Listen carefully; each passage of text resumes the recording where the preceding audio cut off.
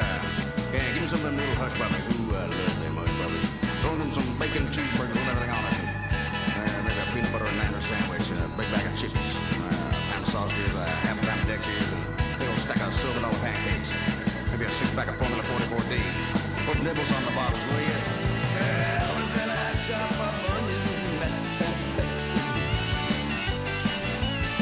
we cook them up with some peanut butter cheese. Elvis and I call up Cadillac dealerships all night long. Give me 20 lime green Eldorado, Leopard Terrier, white sky with a cooler bill, have a big old wink, yeah, with a rack of beans there. He says, what the hell's Lisa Murray thinking with that Michael Jackson crap? She should have married Jack all the time. My boys, they come on down to my beach house. We're gonna have a glam bake, baby. Elvis and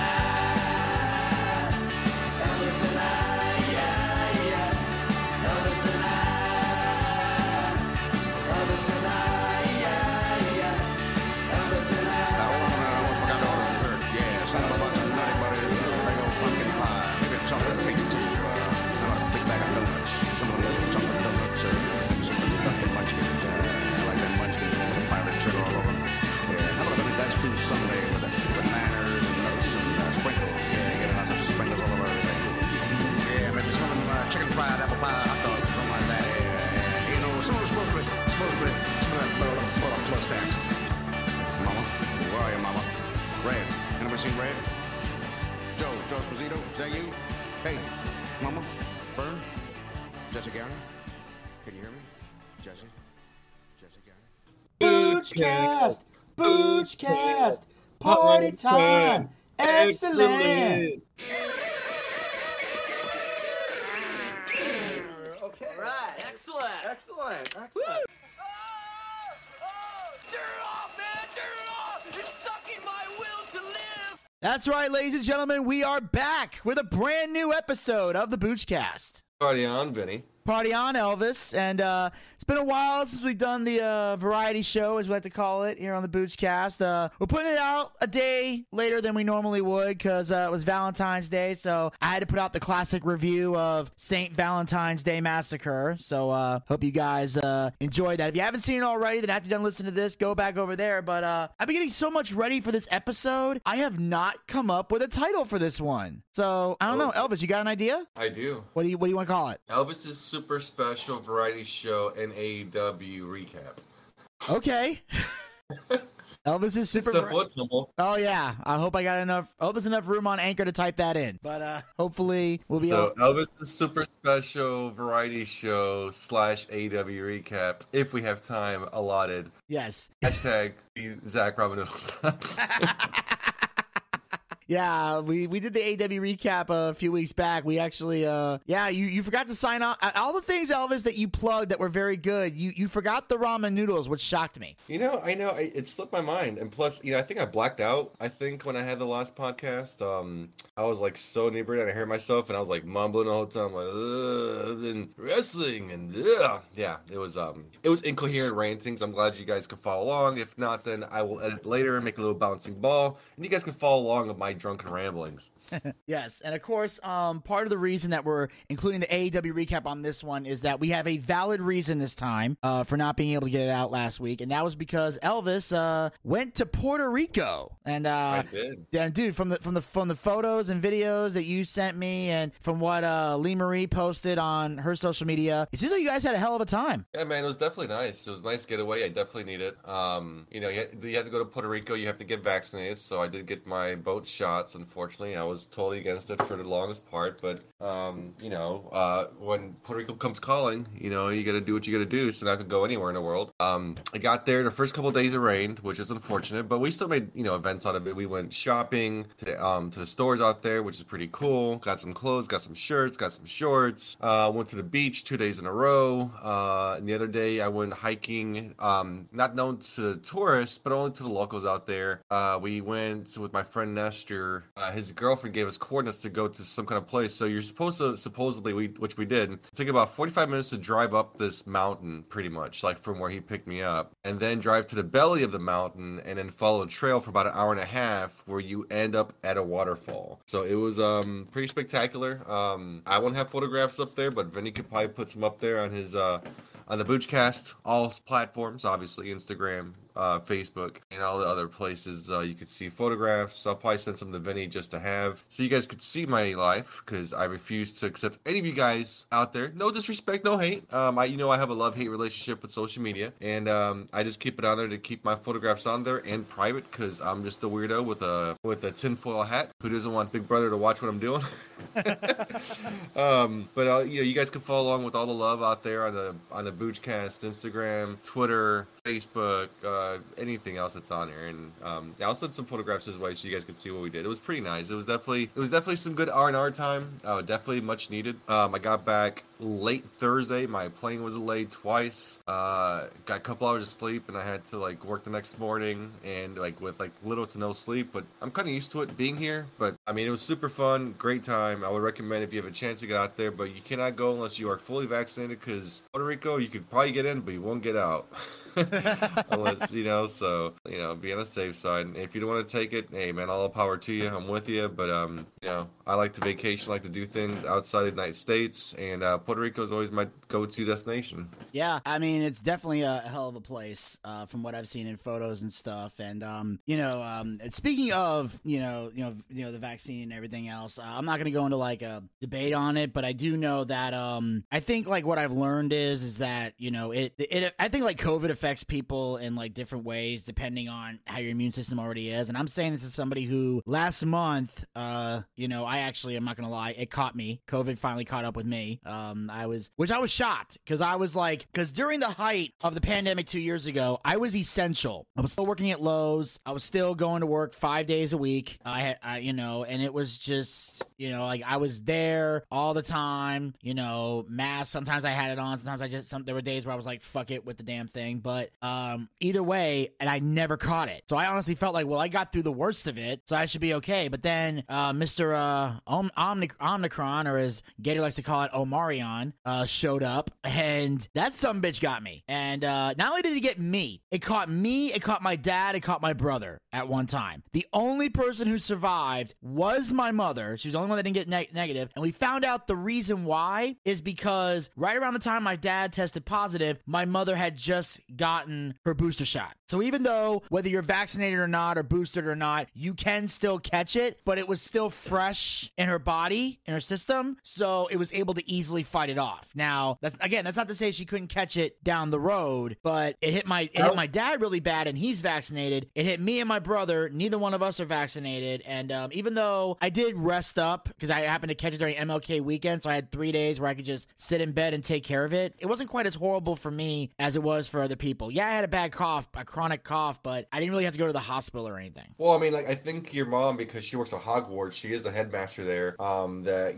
Repulso Covidiodo makes all the germs go away. And, Vinny, I kind of blame myself. Remember, I caught COVID early in January myself. I was out for about 10 days. And, I was essential too. I was out in the field, doing my insurance stuff, whatever, writing estimates, going to shops, licking doorknobs, typical stuff, right? Exactly. So, but you're right, I got the Omicron thing as well too. And it was the whole thing where I hurt my lower back. Actually, let me scratch that. So it happened at the end of the day, and had a huge headache, and I knew something was off because I never have headaches. Vinny, you know me to drink, be quite the drinker actually. Yes, very much so. So I typically drink, every other night, and it's nothing crazy or excess, but I do drink every other night, and sometimes I go harder, sometimes I don't. Like the last taping, I went pretty hard. I think I was just drinking Johnny Walker Red on the rocks, just straight chugging. I think we did a 3-hour podcast. In 3 hours, I refilled my cup 3 times. So it was a good night. Yeah, that was a very good night. But the thing is, I typically don't get, hangovers. I don't get a headache. Really, typically, I don't.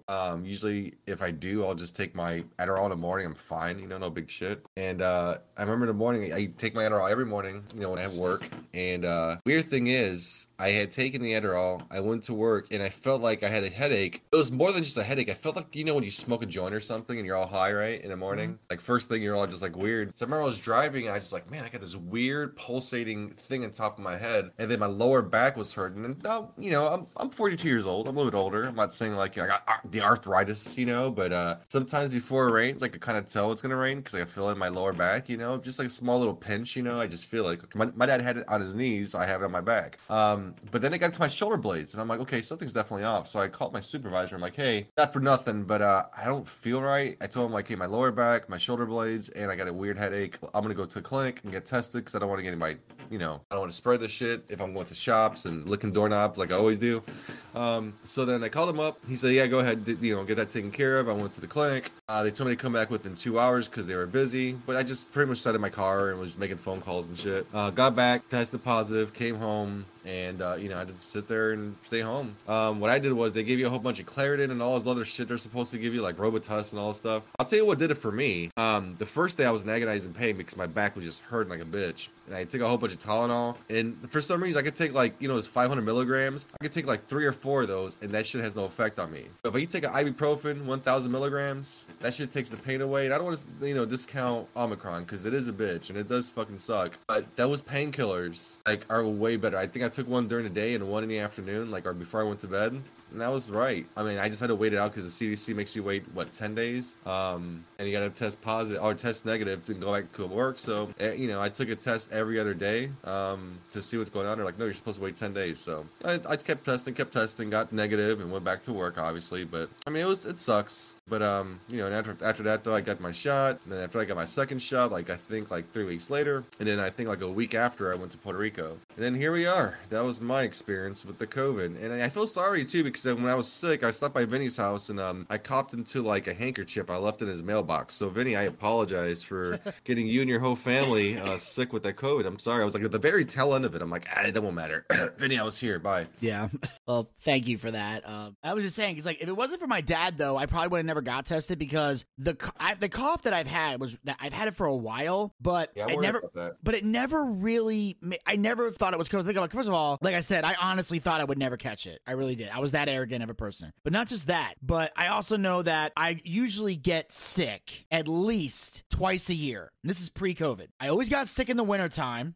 I don't know why. I just did. And then in April, it would fuck with the pollen would come in and that would fuck with me. So that's why it was hard for me to pinpoint like me getting sick to think that it's COVID. It wasn't until my father texted me and said, hey, I tested positive and we all needed to go get tested. So I made an appointment at the clinic. My boss told me to stay home till I got the results. And when I was positive, he wanted me to stay home for 2 weeks and get a negative test before I could go back. And I'm going to say this right now to all the people out there that were working from home during the pandemic and continue to work from home today. I don't know how the fuck y'all do it. I really don't. Like, you would think on paper working from home would be awesome. For me, it wasn't really, because I found that when I'm doing my job at social media, I work better in the office than I do at home. Because in the office, I don't know why, I can focus more. I pay attention better when I'm in the office. When I'm in the house, too many fucking distractions happened, you know, and it takes me off task, and I end up spending all day working on stuff that would usually not take me as long. Like, something about working from home made it harder for me to stay focused. So like I said, I don't know how y'all do it. Like, it was the only time in my life I was ever aching to go back to work. Like, I was excited to go back to the office because I felt I would do much better work than when I was at home. Like, it drove me insane. And it was like dealing with phone calls, dealing with trying to get everything else done, and you know, my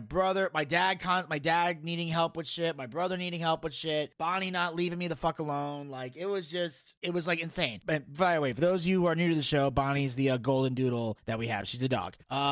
It was just, I could not handle that. Like, it drove me that shit up the fucking wall trying to work from home. And then because I read now they say you got to quarantine for 5 days, which I did, which drove Buff crazy because he always needs my help with something. And it wasn't until I got the 5 days up that he finally told me to come by. And I'm walking around his house wearing a mask because the rule is after you quarantine for 5 days, they require you say that you wear a mask until you are negative. Now, there are some places I've heard recently because one of the clients that I have makes frequent appearances on the Ricky Smiley Morning Show, and he does like coronavirus updates for Ricky Smiley, and he said that it's no longer a requirement to have to get a negative test to go back to work. Usually, if you do the quarantine and you take medicine and all that, you'll be ready to go back to work. It's only if the boss insists on it. It used to be mandatory, but now it's that the boss asks for it, and my boss asked for it, so that's why I had to stay home for 2 weeks, and I would wear a mask if I went to see Buff, and then finally got my negative test and was able to go back. But it was like, again, it was not as crazy as I thought it was, but I don't know if it's because of my age or the fact that I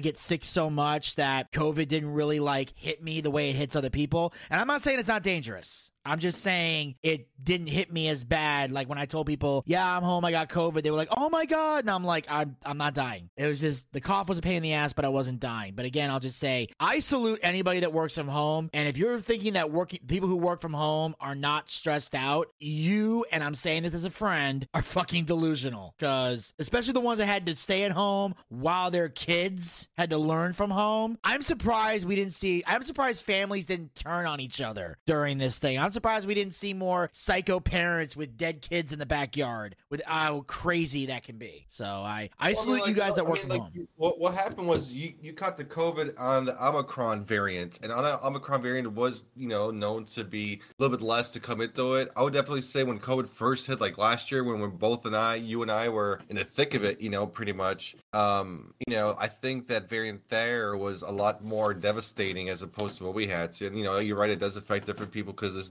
disease or this virus is, affecting people in many different ways, and everybody's biology is different. I mean, motherfucker, you ate a car, I can't, so everybody's biology is different, so it's people different ways, but it also comes to the after effects of what happens afterwards, how people treat each other, how people who don't believe in the vaccine mandate and who do believe in it though and everything else. They really put a big divide towards the world and online, and people are just fucking nasty now. And if you're one of those people who stand for the mandate, that's fine, man. If you think you're doing something great, that's fine too, but you need to get off your soapbox. I got tested, I got the shot twice so far, but I'm not gonna sit there and say to people who are unvaccinated should fucking die or get COVID and fucking die. I mean, there's I had to quit some of these social media platforms, well, not only just from Facebook, whatever, but even the ones where I watch my gifs, my gifs and my funny things that I go on there for. I had to get off of it because it was so fucking negative. It's like they don't give a fuck about human life. They're like, well, you're not vaccinated, so you don't deserve to live. I'm like, who the fuck are you? It's like, you guys need to get off your fucking high horse, some people have certain beliefs. It could be right or wrong, and that's what America's all about. That's what the world's all about, expressing your views, and it could be completely wrong, it doesn't mean that to like it. If you don't like what they're saying, just tune the channel, watch something else, or watch something you do like some people like conspiracy theories. I spend hours watching videos about 9/11 and I don't know, the moon landing was a hoax, or the moon is actually a secret base for the Nazis. I don't know, there's so many different conspiracy theories. If that's your bag, watch it. But then but these people feel like they're just so entitled and have to tell the people they're fucking idiots because you're not getting the mandate and they're killing people. I don't think so. Everybody goes through a lot of different things, and were there a lot of deaths? Probably. Are those numbers exaggerated? In my personal opinion, yes. Yeah. But at the same time, a lot of people did get hurt for this. A lot of people did die, and it did happen. But these people are like, because you get the shot, you're so much better. I'm not better than anybody else. I did it because I was selfish. I wanted to go on vacation. I wanted to go somewhere else outside the States, because I got pretty much go anywhere in the States here and maybe just have to wear a mask, but not have to have a fucking vaccine with paperwork. If you go to Puerto Rico, you got to show your card that shows that you're vaccinated when you go somewhere to eat. So if you go somewhere to eat, to sit down, in order for you to take off your mask and eat, you got to show them that you got vaccinated, and I get to wear your mask when you go inside. Now, when you eat, obviously you take it off. You can't go anywhere. If you want to go to a store or something like that, you have to wear a mask everywhere. It was crazy. It was so backwards in Puerto Rico when it came to that. Yeah. But at the same time, they're very precautious because that's a very small island, and you have people coming in cruise ships all the fucking time. So that's why they're really strict on their mandates. Yeah. But the thing is, like, whether you believe in a mandate or you don't, it doesn't matter. But if you're against it because there's 5G and the cell phone towers are going to destroy us, or, it's like some kind of form of a disease, that's your opinion. You can tell your friends and they know you being that person, then you just keep being you, man. Don't stop waving that freak flag because some people go against you. And the same people with, like, you guys out there, like, but you guys are wishing death upon people, who don't do it and say they're part of the disease. It's like, no, it's not. It's like, that's their choice. I think the government's overstepping when it comes to it, but there are guidelines. If you want to do stuff, then you have to kind of comply, because if you don't, then if you just live here in Georgia, you never have to get one. I'll tell you what, this right now, I could go back a couple of years, and in about a year or two, I bet you anything, if you live in Georgia or in the Bible Belt for that matter, you're never going to make it a mandate. Like, yeah, you have to wear a mask, like when you go to a certain place when it first started, though, but to make people be vaccinated, I don't think it's going to happen in Georgia. This is going to be like one of the last states, if any, that's going to happen. I think we're going to be second to last, because I think we will before Florida. I think Florida's going to be the last and last. But we're right there with them, right? Florida's like at the very bottom. It's like, fuck you, America. It's Florida, us, and then everybody else above us. I'm just saying, we're second to last we're second to last under Florida. Florida will be the last state, if any. But you know what protect us for those mandates? Florida, man. That's right. Exactly. And and then the thing about, like, the people who are, like, passionate about taking the vaccine, and I hate to get political, but I'm going to ask the question anyway. I would love to hear if all these people who are so pro the vaccine and just want everybody to take it, and you're scum if you don't, would they feel the same way if Trump got reelected and he was the president right now? Would they still back the vaccine, or would they do everything in their power not to take it? Because I want to know, is it really your health you care about, or is it the person in charge? Because I know that a lot of times people will go against what they believe inside just to not give Trump a win. I noticed that when he was president. So I just want to know, that's a question I would love to ask people who are hardcore pro-vaccine and hate the unvaccinated. Would you feel the same way if Trump was the president right now and Biden didn't win? I would love to hear that person and see if they could logically go that route. That kind of makes me wish we could see that. Yeah, I'm not gonna touch that with a 10-foot pole. I'm not gonna asking you to. That's just the theory I'm putting out there. I'll tell you what though, post it on Facebook and see what happens. See how many people see how many friends you have before you quote that, and see how many friends you have afterwards, and see what happens. Well, here's the thing. I'm gonna save that for when I need to do spring cleaning on my page, because that's usually, anytime on my personal page I shared anything Trump related, it was to weed out people on my page. I was reaching the 5,000 limit, and I wanted to get rid of people that either A, didn't talk to me anymore, or B, were so fucking crazy on the left that I just couldn't fucking deal with them anymore. I think as far as Facebook, I think the highest I ever got was like maybe 200, and I just kind of slimmed it out. But when it comes to political cycles, those always get thinned out every 4 years, and that's what it is. Every 4 years you're gonna have the same divide, same questions, same fight, same stupid things, whatever. No one seems to remember what happened in the past. Now, Trump was a polarizing person, and like he's got people on his side. You have Sleepy Joe's people behind him too. And every 4 years you're gonna have this debate about who's good, who's bad. But let's just face it, folks, they're all bad for you. They don't have your interest at heart at all. They don't listen to you. They don't give a shit about you. It's all predetermined. You're not really voting. So you go out there and get a little sticker that says I voted. I don't think that's I think they kind of predetermine everything anyway. Yeah, exactly. But the thing is, they don't care about you. Like, those people do not care, because those guys never had your life. Every one of those people came into power because they had means to get there. I mean, my financials. I mean, by become senators. But how do you get there? It's money, money, money, money, money. So how can a person who makes, okay, let's just say this: if anybody has anywhere over $150,000 a year plus more, let's say 200, right? How could that person even come close to living to the standards of a person making $30,000 a year, or $60,000 a year, or $100,000? You know what I'm saying? Like, you can't really comply now. 100,000 person probably has more in relation to the 2,000 person, but anybody making under $100,000, and you have these politicians who's trying to do something that's better for all of us. It doesn't make sense. It doesn't. So, but there is one thing, and before I get into this, I will talk a little bit more about this before we move on to the next topic. That 5G tower thing that you mentioned, was that an actual conspiracy theory you saw, or were you playing off my Karen character from the Going Live show? Oh, no, God, no. It's actually a conspiracy theory that, really? Again, this is all like aluminum hat talk right here. So, supposedly the conspiracy theory going around the 5G is that 5G towers is what made everybody sick, right? Oh my God. Okay. So that's why, I guess they had the same kind of conspiracy theory back then. I guess it's kind of an actuality too. Like the people like in the boondocks pretty much where like you have like power lines and children are kind of deformed and stuff like that. You can't really tell. I mean, it's probably just bad genetics, and it could be that the fact that the land next to a power line is not worth that much more. Yeah, it's probably cheaper to live there. I guess the same way, like like at the airport. The property is really low, so it's like it doesn't cost that much, but you have all that fucking air pollution and all that fucking smog, but it's like shitty living out there.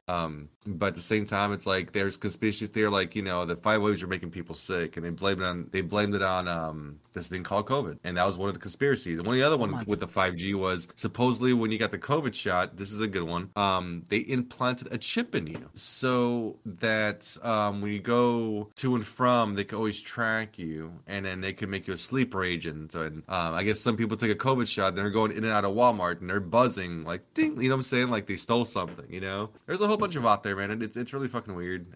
It's here's the thing about conspiracy theories, and I want you guys to all kind of open your eyes a little bit. I'm not saying to be woke, because I mean, if you're too, here's the thing: conspiracy theories are fun because it makes you think about what's really going on. Now, when you first start off, it's like, oh my goodness, did you hear about this? Did you hear about that? But once you go down a rabbit hole, it's a long tumble down, and then after a while, it just pretty much like puts you in a mind prison where you can't think for today because you're worried about what's going to happen tomorrow. It's all hypothetical. So it's cool to see what they come up with. They come up with some fucking amazing stuff sometimes where like it's like, oh, you almost got me there. Way to go.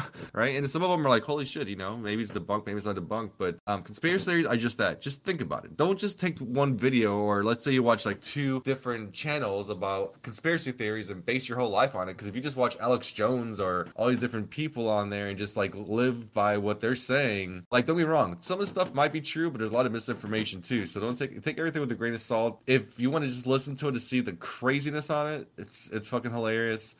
If it wakes you up and says, okay, let me try to see things through a different set of eyes, I guess it's pretty cool. But don't take it to heart. Conspiracy theories are just that, man. Everybody's got one. Everybody's got the 9/11 one. Everybody's got like the Simpsons knowing the future before anything happened. I mean, exactly. And yeah, so there's conspiracy theories. It's fun. It's a fun pastime, but don't let it consume your life because it will eat you away. So that's all I gotta say. Exactly. And the reason I brought that up was because I never knew about that conspiracy theory, because the only time I heard it was when I got the script for the She's Karen sketch, which I'll give a little backstory here. Last year I was on a sketch comedy show called The Going Live Show, and they did a sketch called She's Karen, and since I was the only white person there, they asked me if I wanted to play Karen. I gave it a shot, and it ended up becoming a very popular character that if we get a season 2, we're definitely bringing her back. And one of the lines in there was after I get my my phone back from someone who I accused them of stealing my cell phone, even though I literally had my phone in my hand the whole conversation, which is what made it funny. But I was like, my character goes, sorry, somebody tried to steal my phone? I got it back though. But like I was saying, the coronavirus did not come from China. I gave them these damn 5G towers. All of us are like totally gonna turn into zombies. I didn't even know it was a real conspiracy theory. I thought that was just something funny they wrote on a piece of paper,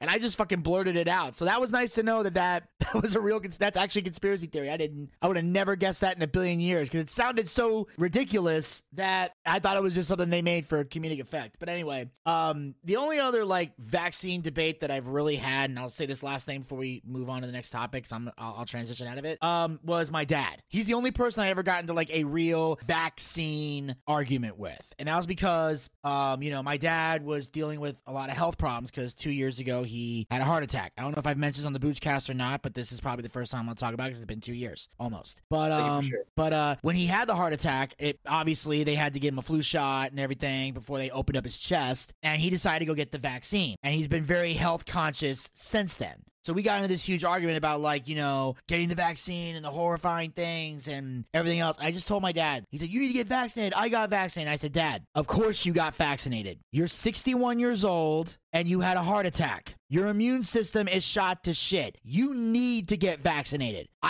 You're crazy if you don't. And I will even say this. If you got kids, vaccinate them. Why? Because they're all got weak immune systems. If your immune system sucks, you definitely need a vaccine. Or if you want to do things like Elvis is doing, traveling to Puerto Rico, you can go to get a vaccine. In fact, last year, I contemplated getting a vaccine because I actually had a job interview last year. I never talked about this, where I almost got back into radio. Almost. I had an interview to potentially work for 97.1 The River. But obviously, I ended up not going to the next round in the interviews. But one of their requirements at Cox Media or Cumulus, is anybody out there looking to get into terrestrial radio, they require you to be vaccinated to have that job. Now, obviously, I'm not vaccinated, but I'm sure at some point in the interview, they would ask me, would you be willing to get vaccinated to get that job? Yes, because I want to be in radio. But I would tell them, look, in order for me to get vaccinated, this is my only demand. I would have to know for sure that I have the job. That means you hire me, I sign the contract, we go over the terms and everything, I sign the contract, we set up a start date, and I make sure I will get vaccinated before that start date. That's the only way I'm doing it. I'm not getting a vaccine to go to the final round of a job interview. If I'm getting vaccinated, if I'm going to get vaccinated, I damn well better have the job. Now, I didn't say that to them because the vaccine thing never came up, but that's what I would say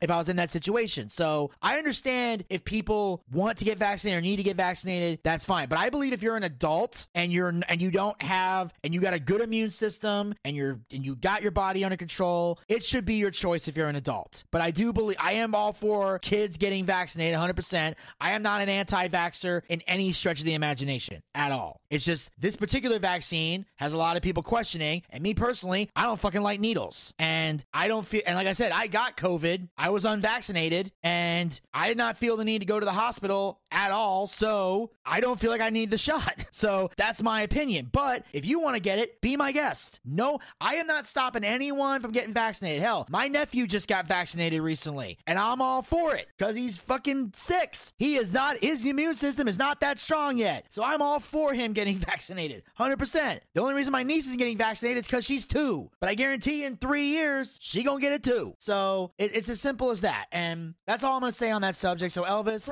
unless you got anything you want to add, I'm ready to move on. Move on. All right. Keep going, Vinny. Yes, and we are moving on to the next topic here because this is something I want. Talk about no, because we don't talk about Rona. You telling this story or am I? Go ahead, sorry. I love that. That was so fucking hilarious. We're probably gonna put that on Instagram or something. We got to do that. But yeah. So anyway, one other thing I want to talk about here is as you guys know, in addition to AEW, which we're gonna be talking about a little later on the show, another show we talk about on here is NXT. And I will admit, when it comes to NXT, thank you. When it comes to NXT, I have also been a little bit behind.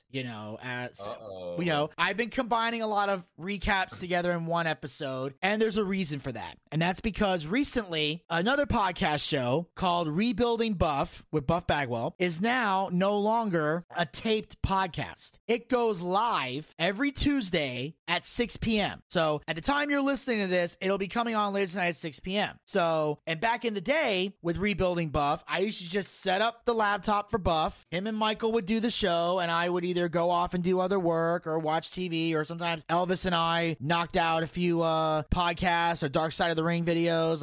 I would use that time to get other content done while Buff did his thing. Well, recently we had what we like to call a team meeting. And it was me, Buff, and Michael Long. And we were talking about certain things that we got coming up this year and big events. And recently, Buff and Michael have decided to do live podcasts at a few comedy clubs across the country. And I knew that I'm going to be at least 3 of those shows I'm guaranteed to be at. One is on March 6th in Orlando. Ooh. One is April 1st in Dallas, Texas. And the other is April 23rd in Daytona Beach. So since I was going to be on those shows, I asked Buff politely, and I said, hey, I would like to open for you guys. Like, go on stage, do some stand-up, and then introduce them. And that was all I asked for. I just wanted to do opening, because I even though as Buff's agent, I get paid no matter what I do. I could sit on my ass in a corner. I'm still walking away with cash in my pocket. But I miss performing. I love to perform. I'm a performer, ladies and gentlemen. It's who I am. I'm great working behind the the scenes, but the camera loves me and I love the camera. So I like... He's a grower, not a grower, folks. Yeah, I like to be in front of the camera.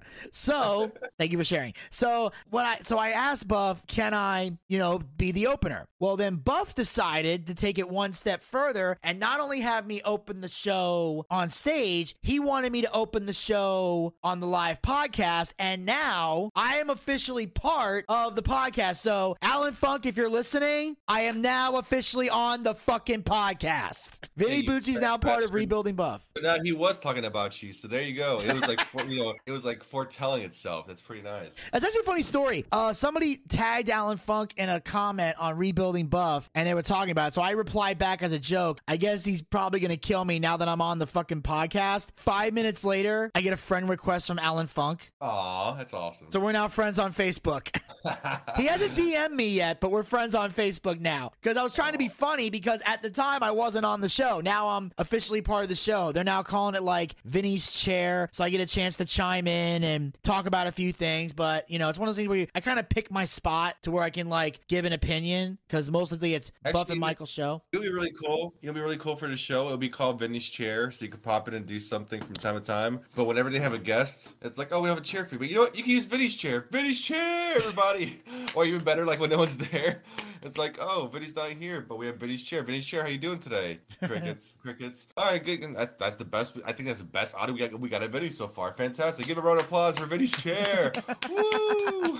Or if Buff or Michael could do a Clint Eastwood impression, I'm not there. Just have the empty chair and do the Clint Eastwood voice. Yeah. Like when he talked to the empty stool. I get it. That's great. Remember when Vicky Guerrero parodied that? Yeah. That was probably one of her best promos ever, was that. I think she did some of her best work that day. But yeah, so every Tuesday at 6 p.m., we do Rebuilding Buff. So my goal is to hopefully watch NXT after the podcast, depending on how long the podcast goes, and try to get the episodes out. Worst case scenario, they might come out a day or two later, but my goal is to get the NXT recaps done as fast as possible. So I'm saying, if I should happen to fall behind, Rebuilding Buff is the reason. And I got Well, though, I think you should quit slacking, man. I think you're just slacking a lot. I mean, really? Really? Yeah, really? Really? I'm slacking. I don't think you make time for your fans. Oh, really? I don't think you're worthy of the name Booch in the Booch cast.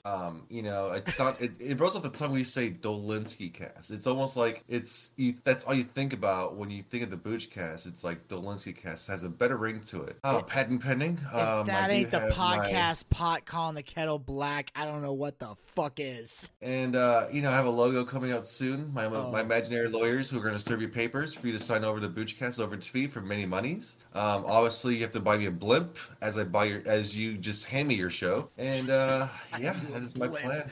That's my 5-year plan. What the fuck do you need a blimp for? I'd like to know. Oh, just like go across the city and just look down on it and think of everybody as peasants. As a rich person who owns a blimp, I'd probably go to Michigan and pick up Danhausen, and we'd go travel the world together. Yes, it's a Blimphausen. A Blimphausen, yes it is. And get all the monies from A and W. Yes, the ass boys are plying the blimp. The ass boys. Let's go back to the ass ranch. Yes, ranch. Dude, Billy Gunn fucking corpse in that when he was fucking dying on that video. Oh, it's like, you fucking ruin our life, Danhausen. He's like, no cursing. And then all of a sudden, he was like, all right, ass boys, let's get out of here. Back to the ass ranch. And Billy Gunn was just fucking dying. He loves, I know, a lot of people like Jeff Jarrett and Jim Cornette love Danhausen. But, Billy Gunn, every time you can see him smile from ear to ear every time Danhausen's there and just, cut something on them, he's like, dude, I fucking love this kid. Even FTR thinks he's awesome, as old school as they are. No, I love it. No, it was definitely it was fucking awesome, man. I loved it. If to run with one person in the world, I know it sounds weird, but come on, Danhausen, let's make it happen. Fuck it. Yeah, and I met him in person. Solid guy, really nice. He's a really nice guy. He's one of those guys that he appreciates his fans because he knows they're a big part of why he's over. No, of course, and this whole thing, whatever, he gets himself over because eventually, then he just finally came on AEW, and he's slowly gravitating towards the people who've never seen him before, but the people who know. I was on his radar quite before, and I don't want to keep bragging about it, but like he was my favorite person. Like I swear to you guys, watch a Danhausen video a day, it'll make you feel better. I don't know what it is about it. It's like listening to your favorite album, you know, like back in the day, like you put on your whatever music you liked and you just pressed like song number 1, you press play and you know just let it go from like the first song to the last song. It's like that, but Danhausen like that, and it's, you know, in a small deals like that. A Danhausen a day makes the grumpies go away. So nice, so evil. Yes, tequila. Tequila. I still can't believe he did that. Now, if he ever wrestles in AEW, I hope he does that. But at some point, we need to be able to hear, because I think that was the one problem, was I couldn't hear what he was doing, and I told him this to his face. At first, I thought this was stupid, because all I hear is because you can't hear it very well. It's like all muffled. And all of a sudden he goes tequila and then kicks the dude in the face. I fell over laughing. I was like, and I told him, I said, once I heard tequila, that's when I hit the floor laughing, because I finally understood what the fuck was happening. But I'm assuming AEW hopefully has better mics, but I know they do. And here's the thing: they could probably even buy the rights to tequila, because they're known to buy one-old songs, and you know, like they did like the Pixies, "Where's My Mind" for Orange Cassidy. They have Ruby Soho for Ruby Soho. The Cult of Personality for CM Punk. Wild Thing for Moxley. So I don't think it's gonna be too hard to pick up tequila by whoever does it. I don't know. Maybe it's talk to Pee Wee Herman. I don't know. Yeah, Pee Wee Herman pretty much has the copyright on that. You're like, here you go, Danhausen. Oh, yes, very nice, very evil. Ah! Like, could you imagine a matchup between those two meeting up together? That'd be epic. Oh, that'd be great. A small little special like Pee Wee Herman, Danhausen episode. Oh my god, it'd be perfect. You are cursed, Pee Wee Herman. Oh, that would be hilarious. Like if they did like a Pee Wee's Playhouse kind of thing, and then all of a sudden, fucking Danhausen shows up. Like let's say hello to our neighbor. Who is this? Danhausen here. Pee Wee, I must obtain your blimp. I don't have a blimp. What about Galobi? I don't know, just whatever. It's like today's secret word is evil. How do you feel, Danhausen? So nice, so evil. Dun dun dun dun. Earlier, so make sure you guys check out Rebuilding Buff Tuesdays at 6 p.m. I'll be on the show alongside Buff Bagwell and Michael Long, and obviously go to VinnyTheBooch.com if you want to see the dates of the shows I'm going to be at alongside Buff and Michael, and of course you can check out the other dates that they'll be at that I won't be a part of. But if you're looking, look out for special guests. I mean, you never know when a special guest might pop into the house. You know, exactly. You know, Buff is kind of a household name, and he knows. I mean, he's got a couple friends in the wrestling business. You know, he's known to name drop and have people actually stop by the studio. So look out for him having some potential guests. Some you know, some you may have seen from the past, and some you might see in the future. So keep your eyes peeled. Literally, peel your eyes behind your head and keep watching. Like, subscribe, and watch Rebuilding Buff. Exactly. Now, earlier Elvis was talking about, having a love-hate relationship with social media. I'm not gonna lie, I've had a bit of a love-hate relationship with social media myself. Mostly because, like, especially during COVID, like, I just got, ever since, like, I got COVID, like, when I was home, like, working from home, and then I was dealing with other stuff, I just felt like my work, I was starting to get really stressed out. Like, I was getting hit with so much work at one time, like, and I'm not trying to, I don't want this people to think like, oh, Vinny's bitching about his job. No, let me be clear. I love my job. Love it. And I'm not just saying that. I genuinely love my job. It's just lately the stress was going crazy. Like I had to create a whole new content marketing strategy only for it to get completely changed today. I've been just, it was literally like between trying to get HVMA done and the drama that Buff and I were dealing with like PayPal and shit. Like, because we had this guy who accused us of not giving him a top hat, even though the tracking number showed that it showed up right at his doorstep. But because he filed it with his bank and not with PayPal, the bank decided, oh, he's right, even though we provided them clear-cut evidence this motherfucker's full of shit. So be careful with PayPal, ladies and gentlemen. It can be good. It can be neat. It can be evil. Be careful with that. So it was literally just like all this work piling on top of me. And I'm not going to lie. I had quit smoking for a month. I'm back on the cigarettes, ladies and gentlemen. I couldn't walk away. That's how bad the stress got. And I know you've been dealing with some work stress too, huh? I know, like when when I used to come to your place, whatever, or you come to my place, whatever, you're always coughing and hawking up loogies, whatever. And every time I see you, what do I make you do? Every time I see you coughing, what do I make you do? Do you remember? Yes, you make me drink that horrible, horrible, evil liquid that should not be given to any human person. So I went to Vinny's house. And, this is not. I think this is a household item because like every place I've been to has it. I have it at my house. Vinny has it at his Elvis' house, and we went to Desmond's house, and he had it at his house too. What is the miracle thing that makes phlegm go away if you feel like shit? It's gonna taste disgusting, but it's make you feel like $1 million afterwards. Except for Vinny Bucci, because he was coughing for 3 days after that. Apple cider vinegar. Yes, folks, apple cider vinegar. The very power of mother's brag. That's right. It will clean all the impurities out of your mouth. Typically, what I like to do, I like to take a shot glass, like I'm doing Jack or something, or tequila.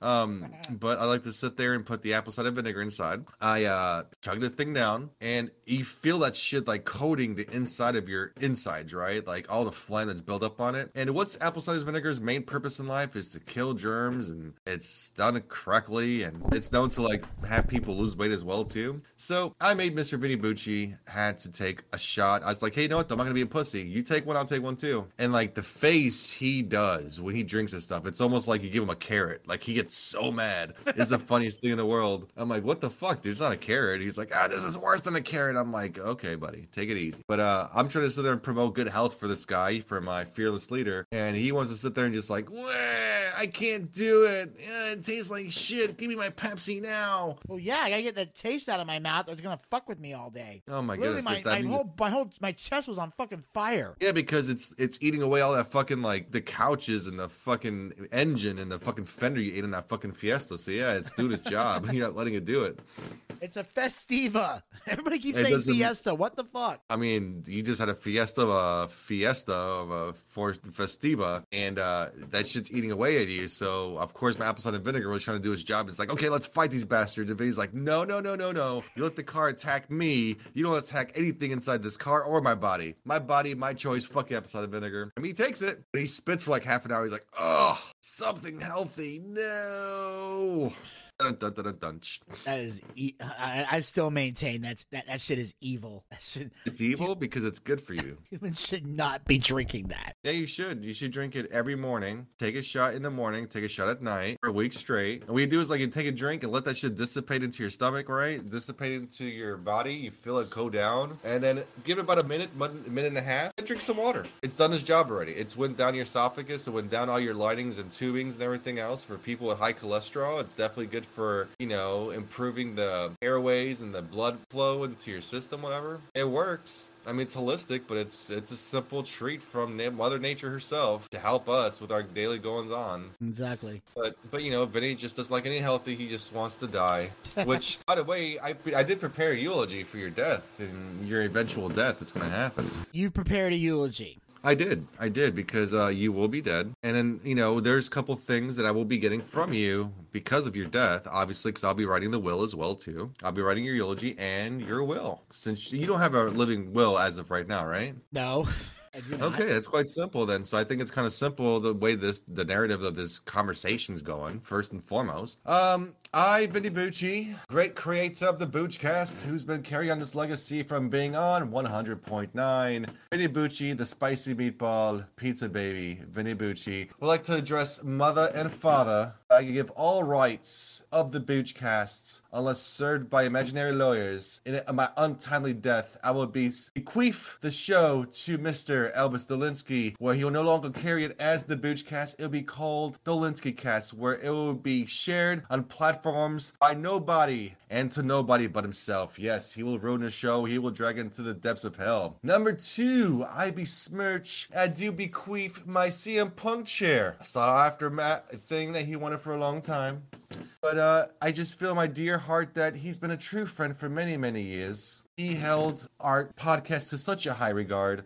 And I just feel like in my untimely death, I will give my CM Punk chair to Mr. Elvis Dolinsky. And last but not least, he can go and rummage through my room, clear my browsing history as a true friend, and keep whatever he wants. And as long as he has his papers signed and notified by a notary, which is Elvis Dolinsky still, to give him all his worldly possessions to and only Elvis Dolinsky.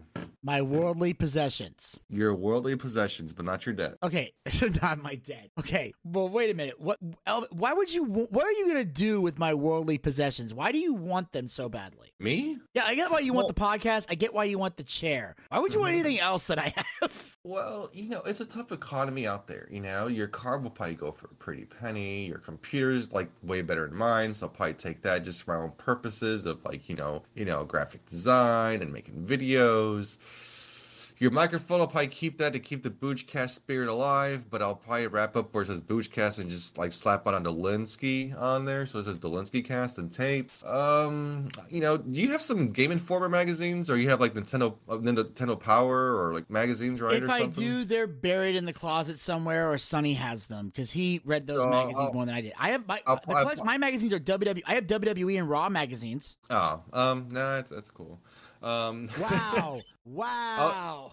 I'll give it to Zach. You would get what? I'll give it to Zach, and Why? I'll give him, because in the note it says you want to give all your Raw magazines to Zachariah Scott, my closest confidant, my best friend in the world, and your only possessions of all the ramen noodles in your cupboard. I am not giving. I would not leave. Why would I leave Zach my magazines? He have nowhere to put them. First of all, on his wall, duh. You don't hang a magazine on your wall. The one page you like, you do. Yeah, the poster. Yeah, there's usually a poster in the middle. Those posters are like packed away somewhere. Like if I was gonna leave him anything, I would probably leave him all the diva posters that I have. What? I have posters like some of the female wrestlers that were in bikinis. I had when I was in high school. I actually did this.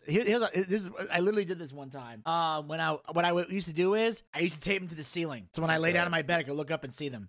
Wow, that was TMI. Now the whole world knows you jerk off with a poster on top of your bed. Thank you, Vinny. Thank you so much. No, not on top of my bed, on the ceiling, so I can lay on the bed and look up. I get it, Vinny. I get it. I'm just saying. Last but not least, P.S. Postmortem. Elvis will be getting that WWE necklace that I wear to every comedy club I ever go to in my pre-suits. And please, please,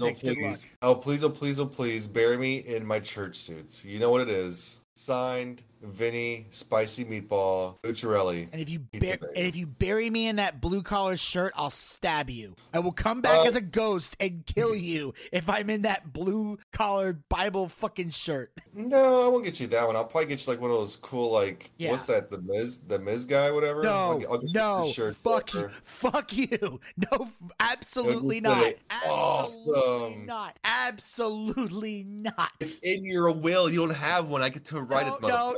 If I change anything in that will, it will be that. That's where I draw the line. You gonna bury me in my badass black suit. That's the suit I want to be in. I want to go out looking like the Booch. That's what I want to do. And PPPS. Last but not least, I know it's a weird request, but I would like a penis drawn on my face before when I die. What? And get buried down. Wow. You are so going to hell for that one. It's like everybody's crying, like, "Oh my God, Vinny, I can't believe it!" But every time you look at him, like he's got a fucking dick right in his mouth. A big veiny one too. Okay. So I got really creative with it with the fucking watercolors, you know. All right. Okay. You can come to the funeral, but you ain't coming to the wake. Well, who do you think is hosting it? This guy. Oh God damn it. All right, guys, and let's, that was a sad moment, but Vinny, would you like us to move on? Well, yes, and I got something we'll talk about here. Elvis, since you're the one on the show with the significant other, what'd y'all do for Valentine's Day? Well, we went to Puerto Rico first and foremost. We came back a couple of days prior to that. We just, it's maybe not traditional the way we do things as opposed to everybody else, because we used to do it like the way everybody else did, like, get flowers and chocolate and cards and all that stuff, whatever. Here's the thing. Once you've been with somebody for a while, instead of wasting money on things that they may like, but they may not like, and I know most men are supposed to know what they want, but what their women want, but, let's face it, after a couple of years, it's like you think you got everything, you got that purse, you got that perfect gift, whatever. Eventually, it's going to run out because you have Christmas, you get the birthday, you got Valentine's Day, so you have all these different things, so you have to be creative over years and years and years. So, me and my wife decided, hey, let's just get something we both want. I'll send you a link of what I want, so I'll send you a link, you send me a link of what you want, and we'll go from there. So last night, we had dinner last night. Now, we got flowers, obviously. I got flowers for her and the traditional stuff, whatever. So, she wanted something, I got it. I want something, I'll be getting it in March. I think you know what that is. You getting tickets to Revolution? Nope, I did not. Okay, because I was thinking, I don't know what other big things going on in March besides Revolution and my birthday. No, it's really simple. I got that, she's going to get me that new 2K22. Oh, right, fuck. Forgot about that. So instead of me paying for it, I'm like, what's something I pretty much have everything I want. And I don't want to sound like that guy, but I pretty much have everything I pretty much need. Everything I get, I just buy Yeah. for myself. So mean- I'm a very practical person, so I got everything I need. But I was like, what's coming out within the next couple weeks that I want, that I really want? And I guess we could talk about this segment next. I'm gonna get the new WWE 2K22. I know the last one, 2020, was fucking garbage. It was Oh my hot God. garbage. I shouldn't waste money on this one, and I won't take a chance. But I like WWE. I like wrestling games. I can't wait for AEW to come out. But until That that one's gonna comes be. out, I look forward to that one. so by the time that comes out, whatever. But me and Vinny are actually doing a GM mode. So Oh. GM mode is confirmed for 2K22. yes. The graphics look amazing. I actually saw actual gameplay. It's really fucking sweet the way it's looking. With the way the characters look, with the way it handles. So me and Vinny are actually going to do a. Can I drop it on the air right now? Is that cool? Well, you pretty much are, man. Like, I guess let's do it. All right, cool. So me and Vinny are going to do GM mode. So obviously you can have your regular superstars, and the way GM mode works, it can either be like Vinny Bucci running Raw and I'll be running SmackDown, or vice versa, right? I could be running Raw, he could be doing SmackDown. I think the way I want to do it, though, if I was to be realistic, I'd like to run Raw. I like Vinny to run SmackDown, only because the thing is, like, I want you to keep the current SmackDown roster the way it is. I mean, we can even pick and choose the best characters, because this is the thing. Vinny's going to do a GM mode where he's using nothing but WWE wrestlers, and he's going to pick like whoever he wants to be the booker. For myself, now I'm not confirming you could be your own general manager, or you have to pick between Stephanie or Shane or whoever else, like Adam Pearce or Sonya Deville. Now, if there's a chance that you could have your own creative player be a GM, I'd like to run Raw under the Tony Khan brand and do Monday night versus Friday night, and just do Tony Khan's AEW versus WWE SmackDown. Yeah, and So I'll do Dynamite, and then like he'll do a SmackDown. Now that's what we have an idea. Now, is it something we could do? I don't know, but I know you could download creative wrestlers on there. So you know how, I'm not sure. I mean, Vinny, you're well equipped with this. You know how well they do those wrestlers. I mean, when it comes to their grapples, when it comes to their taunts, when it comes to their finishers, they're really spectacular, especially with the entrances too. You know, I heard that you could do like stables on this one too, like real stables this time, where it actually becomes part of storyline. So coming to you soon enough on Twitch. So me and Vinny are gonna be doing GM mode. yes. For 2K22, I will be representing my brand, AEW as a whole. So it's going to bring Dark, it's going to bring Rampage, it's going to bring everybody. I'll have Hook, CM Punk, John Moxley. I'll have the Forbidden Door. I'll have Kenny Omega, the Young Bucks, Death Triangle. So we're going to have them all. Yeah. So it's going to be really good. It's gonna be fun, and because I was thinking about doing something with 2K22, because Elvis and I have talked about doing something on Twitch for a while. We tried a Bizarro World thing, we never quite got that off the ground. But I was just thinking about, like, now that we're really embracing Twitch, like with the watch parties and the D&D show coming soon later this year. And I gotta talk a little bit about that in a minute, because there's a bombshell I need to drop in a minute. But there's one. But I was thinking about doing something gaming related. I know Elvis is, out of all of us, we all play video games, but Elvis plays more often than the rest of us, because we're all, just our schedules are hectic, and Elvis, somehow finds the time to play video games while the rest of us just don't. But I'm gonna make time for 2K22. So I wanted to do. So I had Elvis was gonna be in charge of the gaming. But then when I saw 2K22 was coming out, the thought popped in my head: wait a minute, let's do something big with this. So I pitched to Elvis, "You want to bring back the Bizarro World or something else?" And he said, "Why don't we do GM mode?" And part of the reason Elvis came up with this idea was because, and you're gonna find this out when we talk about AEW a little later, is we're very big on, or at least I am, on booking wrestling. I see so much horrible, lazy booking, whether it's in the main roster, occasionally on NXT, a lot in AEW. And I'm always saying, like, how horrible it is. And I give booking ideas. Plus, when Gator needs help with something on the indies, I've pitched him ideas that have worked. And he calls me later and goes, "Dude, that was fucking brilliant. It worked amazingly." So Elvis was kind of saying, "All right, Vinny, well, you think you can book better than TK? Let's see it happen." So I was like, "All right, let's do it." So we're gonna have it's gonna be fun. It's like a friendly competition, but it's kind of a point to see if if Elvis can book wrestling, if I can book wrestling, and see if we can get some ratings going. So this is gonna be a fun show. Because I think they do it on ratings, they do it on merchandise, how many star matches you have, whatever. So, and obviously continual storylines, And I'm just going to follow the AEW formula pretty much, banger match at first and promo and backstage segment and everything else. I'm just gonna do what they do, man. I'm gonna follow that to a T and see how it works, and I could probably do little modifications here and there in the meantime. Do some long-term storytelling, and I just want Vinny to put his money where his mouth is, because he was talking about like, oh, this lazy book and blah blah blah. Like, you know what, motherfucker, you book a show, but you know what? Now we can, and it'll be Vinny Bucci versus Elvis Dolinsky, AEW versus WWE. Finally, and eventually we should do it like where you go head to head. That'd be pretty awesome. Oh yeah, and of course, I got Valentine's Day.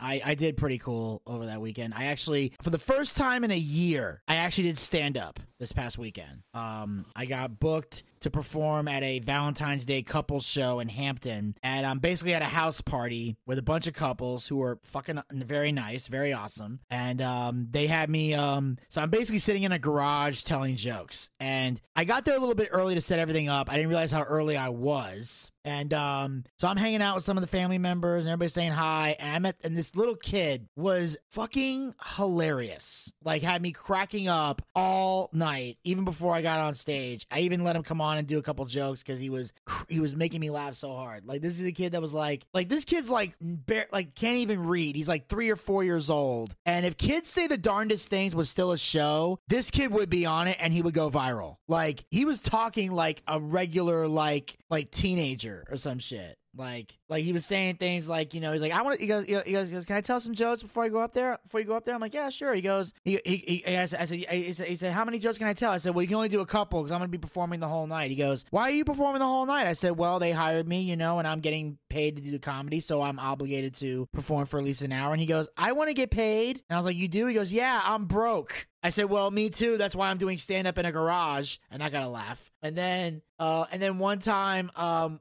was going to the bathroom. For some reason, he was following me to the bathroom. He quickly opens the door, and there's a girl in the bathroom. And the girl turns, freaks out, looks at us, and I point at the kid and go, he did it. And she's looking at, and he's like, man, you snitched. I'm like, no shit. I don't want to die. Right. I'm saying a little kid opens the door on a grown woman. That's comedy. Grown man opens the door on a grown woman, he dies. I'm like, fuck that. But the kid had me like cracking up. He was doing fine. Then after I told some jokes, everybody else wanted to come on and tell jokes. So I went from being the headliner to the MC.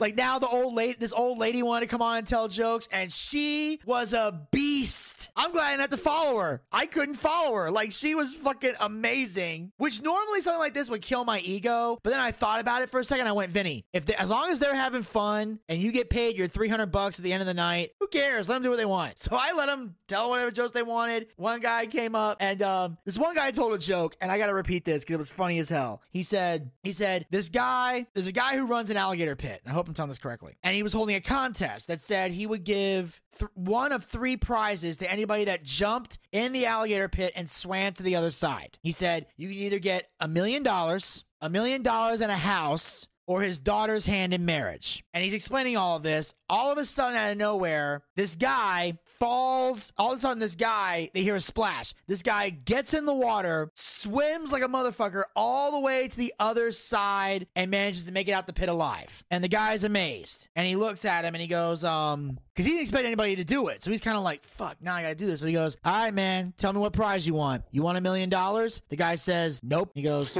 okay. Do you want $1 million and a house? And he says, nope. And the guy's like, fuck, he's gonna want my daughter. God damn it. I can't go through this. I don't want to do this. He's like, all right, do you want my daughter's hand in marriage? And the guy says, nope. And the guy's like, what? Well, if you didn't want any of these prizes, what the hell do you want then? He goes, I want the name of that motherfucker that pushed me in. Oh, wow. Okay. Oh, did you die? No, I'm saying, he said, I want the name of the motherfucker that pushed me in. What the shit? That's what he was saying. Like, the joke is that he didn't jump in the water. Someone pushed him in the water. That's why he swam like a motherfucker, because he got thrown in the water. That's how you learn, though. Exactly. He's like, I want the name of the motherfucker that pushed me in. Fucking great. I mean, that might have taught me to swim. Yeah. He we were on a boat, like in a little lake, whatever, and just threw me in. I'm like, what the fuck? And I was like going down, and then my reflex just kicked. I'm like, hey, you don't want to die, right? Keep moving your fucking legs, dummy. Yeah. And I'm then like, thanks, Dad, thanks for traumatizing me. You're awesome. Yeah. And then, of course, after that, we were drinking, partying, having a good time. And I was okay to drive, but they begged me to stay the night. And it was one of those things where you ever been in a situation where someone's being like really, really nice to you and like overly generous and you don't want to be rude. So you're kind of going with the flow. And like, even though like I want to go home, and they're like, no, please stay. We're going to be doing a bunch of fun things. I didn't want to be rude. So I stuck around. But there's a part of me that's like, yeah, I'm having fun, but I also need to get home. And I was like, I don't know. It's weird. Like, I had a great time and they were overly generous and they were wonderful people. But it's like, I'm one of those people that I've never mastered the art of successfully segueing out of a house. Like, when people are like, come on, stick around, spend the night. So I did. I wake up in the morning, I'm getting ready. Like, no, come on, man, watch some TV with us. Or, hey, come get some breakfast. And I'm like, I'm going to feel like, it's one of those things where now I'm going to feel like a dick if I leave. So I'm staying there. Eventually, I was able to find a way to get out. But it's weird. Like, you ever been in that situation where someone's being like, Yeah, over the top? I have a I'll get out of jail card for that every time. What? I have a get out of jail for that. I got a get out of jail card for that situation, that very situation. How do you do it? Well, you got to say these magic words, and I want you to really clear your mind and etch these words into your mind. Okay. I got to go return some videos back to the store. It works every time. Don't be befuddled because there's no such thing as a video store anymore. But at the same time, they think they. I gotta return some videotapes. I gotta return some videotapes. Sorry. Oh. What do you mean? It's like I can't explain. I gotta bring it back. They're due back tonight. I'm not gonna pay the extra charge. And they'll be like, and then like in their minds like, where's the video store at? But the thing is, you're such in a hurry to drop those videos off. Like they're like, what the fuck? That's a conversation I'll have to have next time. So they come up to you, it's like, hey, where's the video store at? It's like, oh, there's an Ingles down the street from my house. Okay. There's an Ingles and it has a video store in there. Actually, yeah, there's one in Cumming, Georgia. Obviously, Cumming, Georgia has one. Off exit 13. There's an Ingles out there, and you actually have a little video store. You could get like DVDs or some shit, and like you rent them out like an old, Blockbuster and Blockbuster.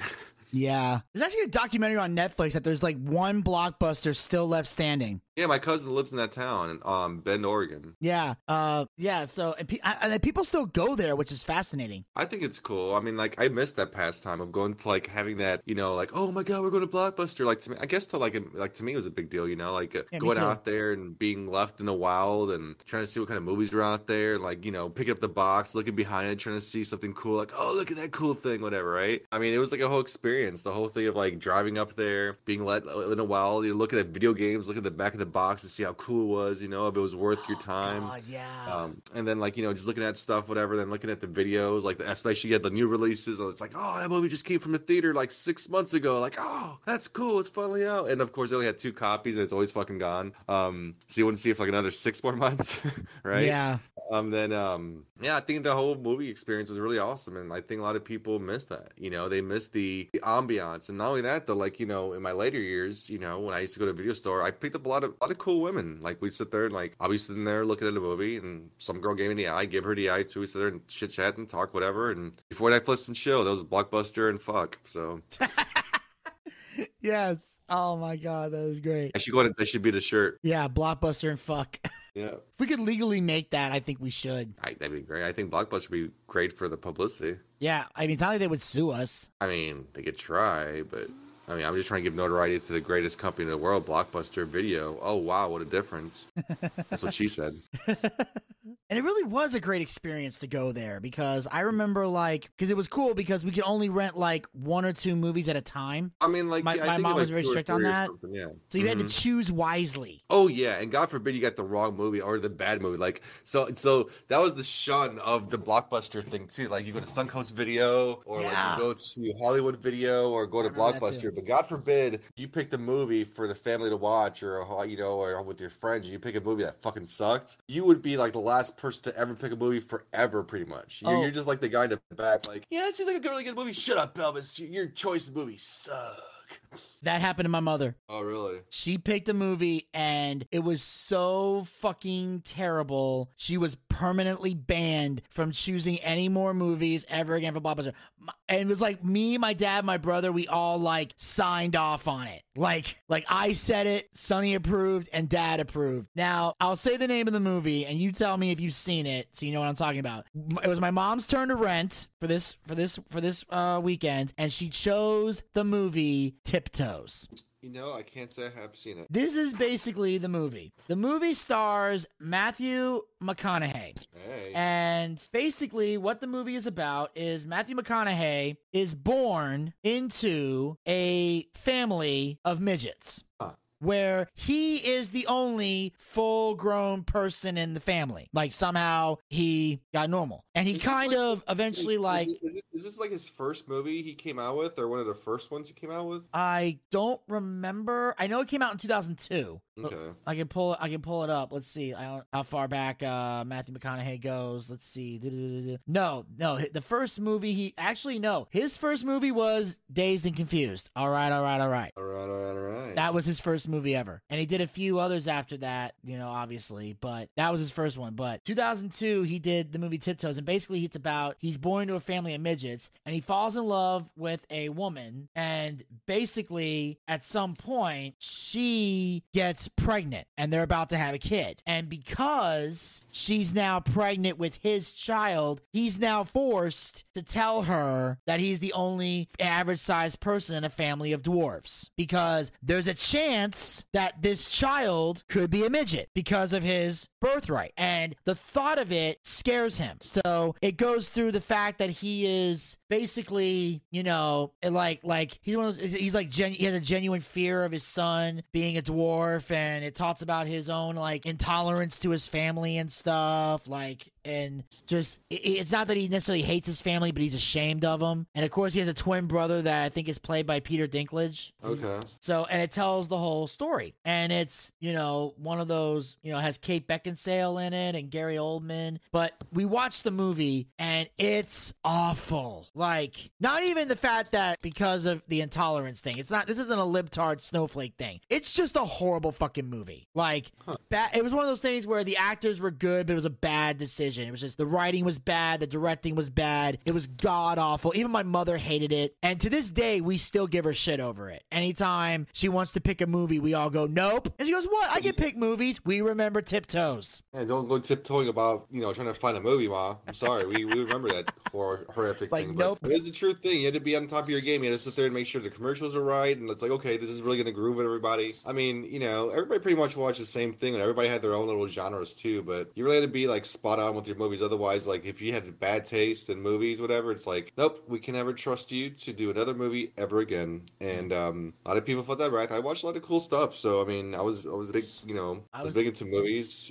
Sci-fi was my jam too. So I watched a little bit of everything. So I could pretty much hang out with anybody. But one thing I couldn't stand growing up. No, I can't say that because I used to watch it. So I guess I used to watch everything. I used to watch musicals. I used to watch westerns, space exploration, sci-fi. I'll tell you what, though, I didn't really grow up with horror movies. I was kind of a frightened child when it came to that stuff. I didn't really get into it until my teens, 13, 14, whatever. But before that, I never watched horror movies. I didn't really care for them. I watched a few of them. Mostly, the two main ones I watched were Jason and Freddy. I never really watched Michael Myers until Halloween, till actually 2 years ago. I never really watched Texas Chainsaw Massacre. I saw the 2005 one with Jessica Biel, but I never saw the original first one ever, from the 70s, I think it was when it came out. But I never saw any of those. I saw the 2005 remake. My brother and I actually snuck in to the theater to watch it, because back then you had to be 18 or older, and they were very strict on that. But we knew this one particular theater where we could easily sneak in to a theater. We found ways to make it work. I'll even tell a story about that in a minute, how I managed to outsmart the movie theater. But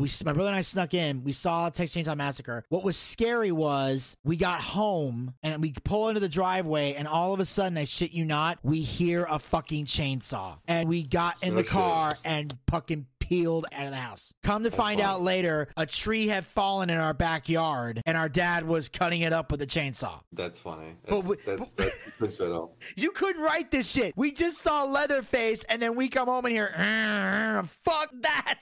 And away we go. And at first we were getting in trouble. We were going to be in trouble for breaking curfew, but then we explained what happened, and they went, all right, we'll let that go. Yeah. It was kind of like, all right, we'll let it go this one time. We get that. We get that reasoning. But this is a trick that I learned. So if anybody out there is listening, if you want to sneak into a movie theater, I don't know. I mean, I know we got some people in the younger demographic, but it's a little trick if you want to pass it along to people. I went to see the first ever Jackass movie. And at the time, I was not old enough to see this movie in theaters legally. So what I did was, here's the strategy that I did. An hour before the movie started, my mother drove to the movie theater and bought a ticket to see Jackass. She then came home and handed me the ticket, dropped me off at the movie theater. Then I walk in and I'm able to walk past the ticket taker because I already have a ticket in my hand. Then I had to stand in line for when they tear the tickets up, and I'm like, I'm just breathing in, breathing out, breathing in, breathing out, trying to keep my cool. I go to hand the guy a ticket. He goes, "Shh, enjoy the show." I'm like, "Thank you." They don't care. Yeah, I said, "Thank you, sir." Their kids like us. Like, okay, go ahead. I don't give a shit. Well, yeah. Well, one time we tried to sneak in. We tried to get into a movie, and they did. We paid for a movie, and they did care. They had to give us our money back. They wouldn't refund us for the food though, which was fucking bullshit. But anyway, so we walk in. I walk in, and I go and I sit. Now here's the trick that people don't know. Usually, because right before the movie, there's the ushers walking around with flashlights trying to find underage kids. Here's the trick. Most of the time when you're an underage kid, your first reaction is to sit in the middle seat or the back of the seat and go somewhere where nobody can see you. Well, the movie theaters are smart. That's where they're looking. You know where they don't look for underage kids? The aisle seat.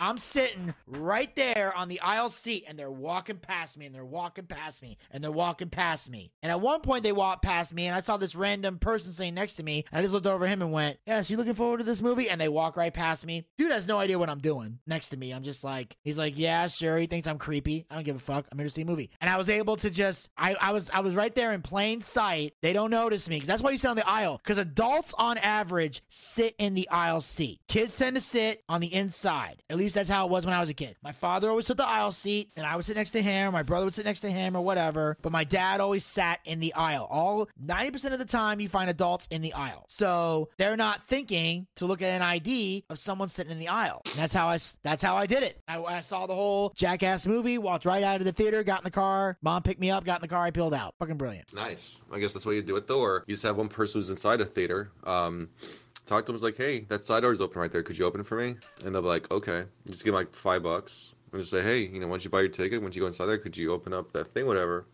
9 times out of 10, they would sit there and open up the door. You just walk to the back and never had to pay for a ticket. Sounds good. Not a bad plan. I mean, it worked. I mean, it all depends on places, I guess. But here it is. But hey, did you watch the Super Bowl last night? No, I did not. Oh boy. So, anyways, Matthew Stafford and Rams, they are now your Super Bowl champions. They beat Joe Burrow and the Cincinnati Bengals. And I'm gonna lie to you, I was kind of hoping for the Bengals to win because Joe was like, last year he was sidelined by injury, came back from like I think it was like knee surgery or something his rookie year, and then next year he goes to the Super Bowl it's a true Cinderella story. That's kind of conflicted too, because you have Matthew Stafford, who I completely respect. He went to the University of Georgia here, and it's funny because Georgia Bulldogs won a championship, the Braves won a championship, and a product of Atlanta or Georgia that went to Georgia won the Super Bowl. So it's like a trifecta of like Georgia winning. So that's kind of conflict. I kind of wanted the Bengals to win, but I'm really happy for Stafford because he was in Detroit for a long time on a Detroit Lions team that, let's face it, without Stafford would have been a lot worse. His first year going to the LA Rams, and he wins the Super Bowl, so that's pretty amazing. Yeah, and I would have liked it too, because it would have been nice to see the Cincinnati Bengals,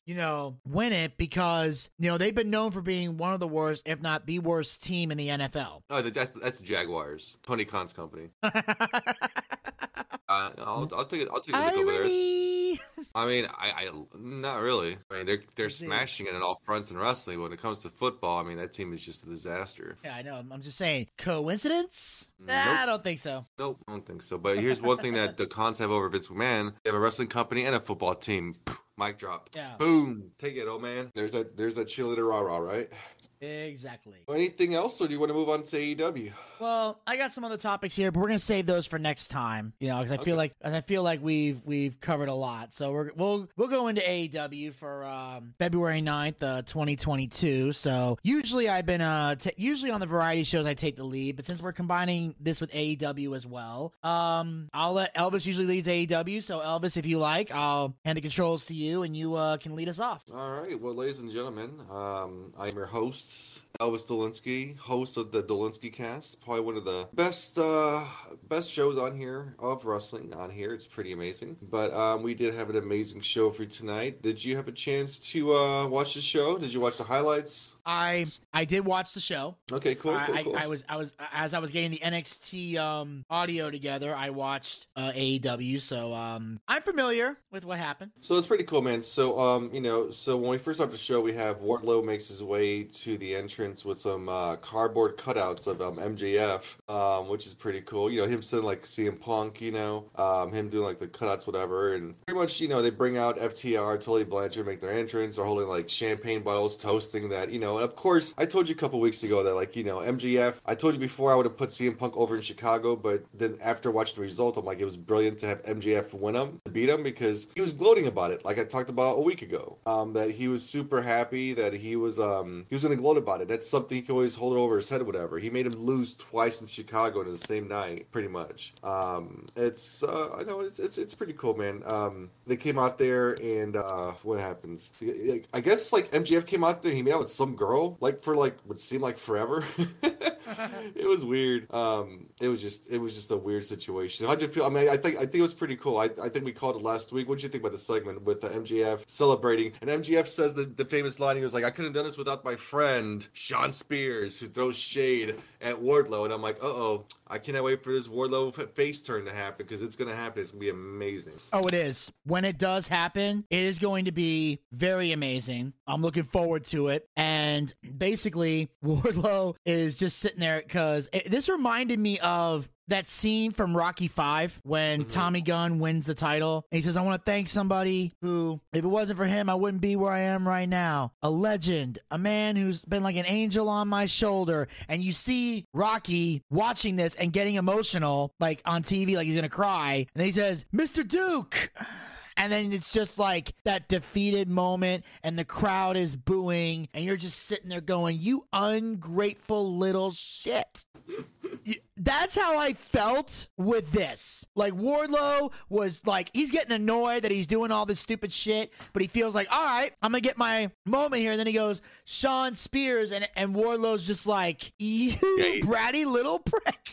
Like, yeah, I thought it was pretty brilliant, the way they played it off. And like, you saw it coming too. They're really planting those seeds, and like, whenever he does the turn, it's gonna blow the freaking roof off. Wardlow's over as fuck right now. It just shows you how much MJF really accounts for it, though. So whatever, it is what it is. And of course, we have the interruption button happen right here. CM Punk enters, and for some reason he came out to no music, which is, to me, I think it was more dramatic for some reason. For him not to come out with the cult of personality, he just came out, and then he gets on a mic and he's like making fun of his spray tan and all this different stuff, and he's got some friends that's going to help him out, though. So out comes Darby Allin and Sting to come out with an extra bat for Punk. I thought it was pretty good, man. So I guess the stipulation, remember I told you, remember we talked about last week about how CM Punk and MJF had torn the roof off, and you've seen everything, what else they could possibly do. Yeah, I said there's going to be some kind of stipulation that's going to happen. They're going to fight each other at Revolution, because you're losing your mind, like, they gave away something free on TV, and how could they ever make it up? I'm like, I will eat my words. And that's what came out the ramen noodle challenge, that if MJF and Punk deliver on a fantastic match, that you have to do it for a week, and they don't, then I have to do it for a week, which is fine. But I said there'd be some kind of stipulation, and that if something was to come out of it, then there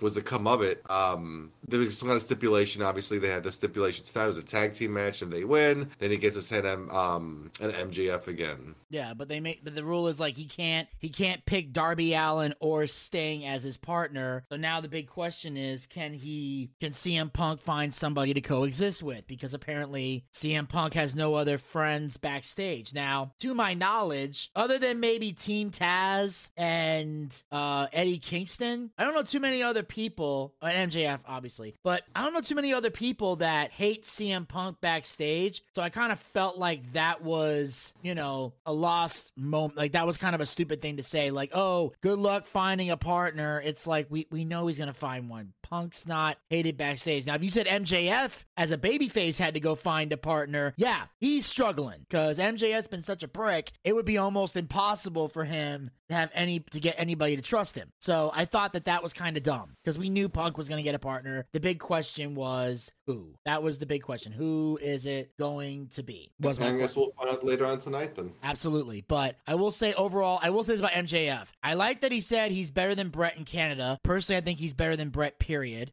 He's better than Piper in Portland. That got some heat because no, you're not. And I'm damn sure better than Punk in Chicago. Well, that's true. You did beat him in Chicago. So I thought that was pretty cool. No, again, he's hitting on all cylinders, man. MJF CM Punk is everything we wanted to be. The match they had just a week ago was fantastic, and it's building up for this tag team match later on tonight, which is a stipulation, of course, if they win, he's going to go ahead and get his hands on MJF. They go to commercial, and backstage we have Tony Schiavone backstage with Sting and Darby Allin for their long-awaited meeting with Andrade El Idolo. Andrade El Idolo, like I said, he hung on his boss and knows that Darby is for real, but Sting says, dude, he's not a kid. If you have a problem or if you want to talk to the guy, he's right there. Talk to him. Allin says he's never going to work for him. Darby says he's gunning for a TNT championship, and Andrade says he will work for him and he's going to be the next champion. Now, I'm not sure this whole thing about the Andrade Hardy HFO whatever because they joined powers together. Andrade's supposed to be like the financial backer, and Hardy's supposed to be like the head guy on there. It's kind of fallen flat. I'm not sure this is the role Andrade's supposed to have. I'm not sure because it seems like you're supposed to get the Lucha Brothers. That didn't pan out. So then he went to the Hardy family. Now they got Private Party. It looks like Private Party's on their way out. It's just there's so many dissension. There's so much dissension before this thing got started. I don't know what to make of it. Private Party is just a plain jobber team. The Blade and the Butcher. Whenever the Butcher wants to stop touring with his band and actually wrestle, the Blade finally made his appearance tonight, and actually we get to see him next on stage. We will get to see the Blade versus Wardlow. And Vinny, what happened in this match? How long was this match? Well, I know this is not NXT, but I have to bring back an old phrase. Uh-oh. This is our first official match of the evening, if we even want to call it that. Oh, throwbacks to John's. Yeah. Oh, speaking of which, I got to do a little side note thing here. I forgot to mention this. I had a big bombshell I wanted to drop. I've just now remembered it. I've spoken to John. The good news is he will be the DM for our D&D show. Hooray. The bad news is he's not returning full-time to the show. No. John said with everything he's got going on right now and the fact that he's not been following wrestling and just everything's been going on, he felt like he couldn't do his best work, and he still wants to DM the D&D show, but as far as coming back to do NXT or anything else, John's left the show on good terms. There's no heat, there's no bitterness. We wish him well in his future endeavors, but he is leaving the show. Oh man, hate to see him go. I do too. But I guess the Linsky cast has to carry on, so that's fine. We will persevere. But yeah, but I'm just saying, do we want to call it that? So Elvis, you're the AEW guy. Do we want to call it that?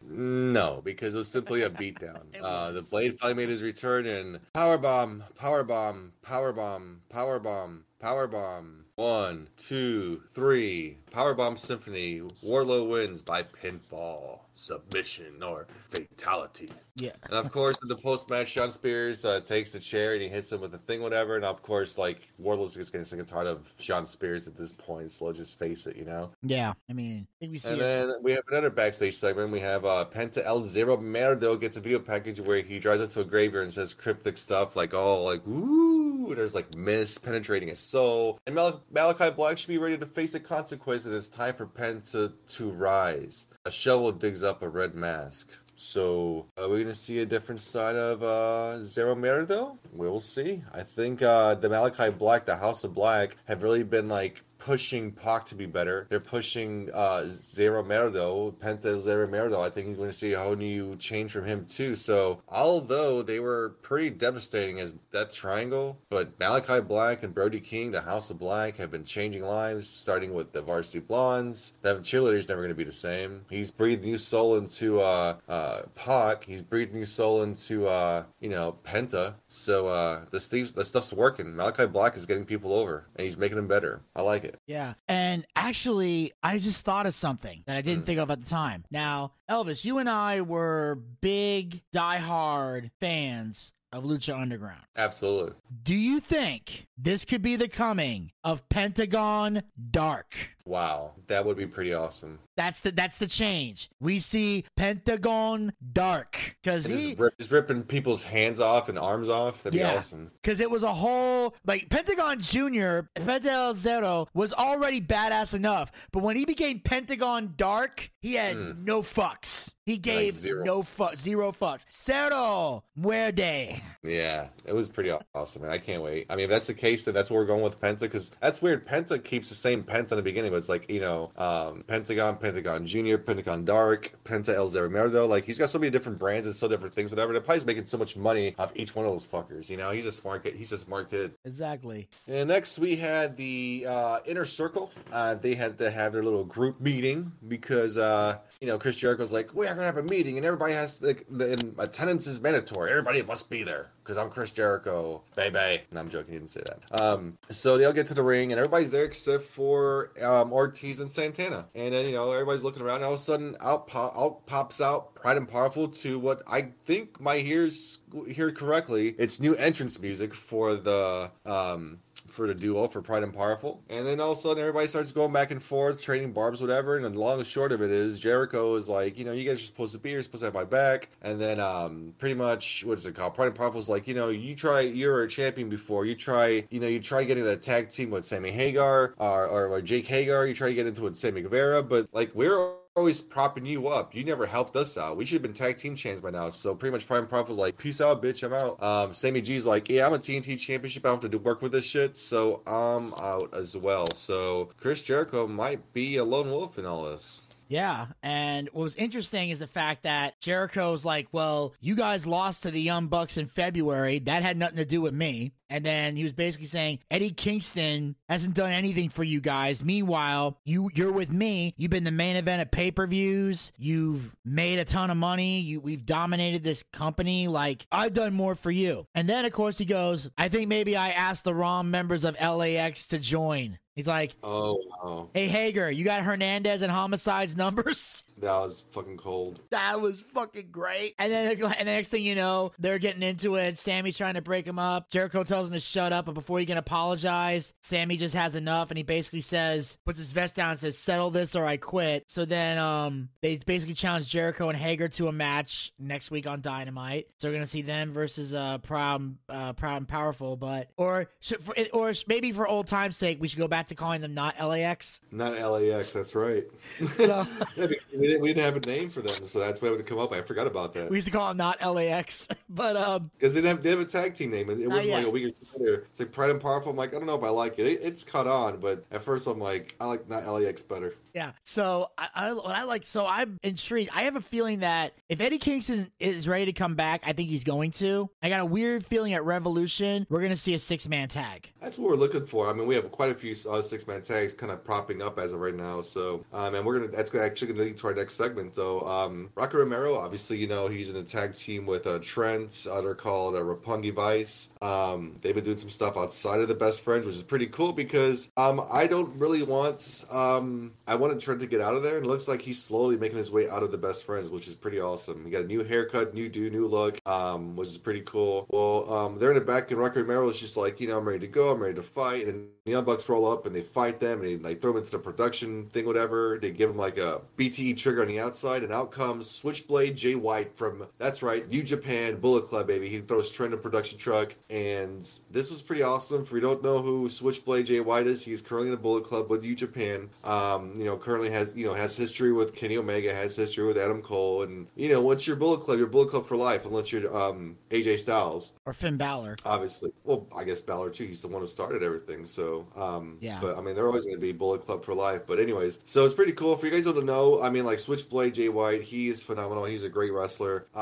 He kind of reminds me of like Triple H in a way. I don't know why, but he kind of does. I don't know his physique or the badassery, but I guess his attitude, I guess. But I mean, Jay White, he's pretty awesome. I think you guys will really appreciate his talent once you see him wrestle. I see a couple matches of his, like in New Japan and for Ring of Honor. He is definitely a force to be reckoned with. And obviously, they don't just throw anybody in Bullet Club, right? Maybe, I don't know. Sometimes they'll throw anybody in the Bullet Club. There are some people who are in the Bullet Club that's like, seriously, why the fuck are you here, Young Bucks? Why the fuck are you here? For the merch. Exactly. Like Jay White he is currently the leader of the Bullet Club as of right now. So in Japan. In my eyes. So. And I have a question I want to ask real quick. Speaking of Jay White, sure. Because when Jay White debuted, and I don't know too much about him, so I'm not going to judge him. I do know he did an unsafe move in Japan that caused Jim Ross to get hurt. So as far as I know about Jay White, so I will wait till I see him in an AEW ring before I pass my judgment on whether he is great or whether he is a spot monkey killing the business. I will reserve judgment. But I noticed when Jay White showed up, there's a certain phrase came up, and it's a phrase that I have heard a lot lately in AEW, and at first it sounded kind of cool, but then I've really been thinking about it, like logically thinking about it, and I don't think this phrase really applies to this company. And that phrase is forbidden door. Mm-hmm.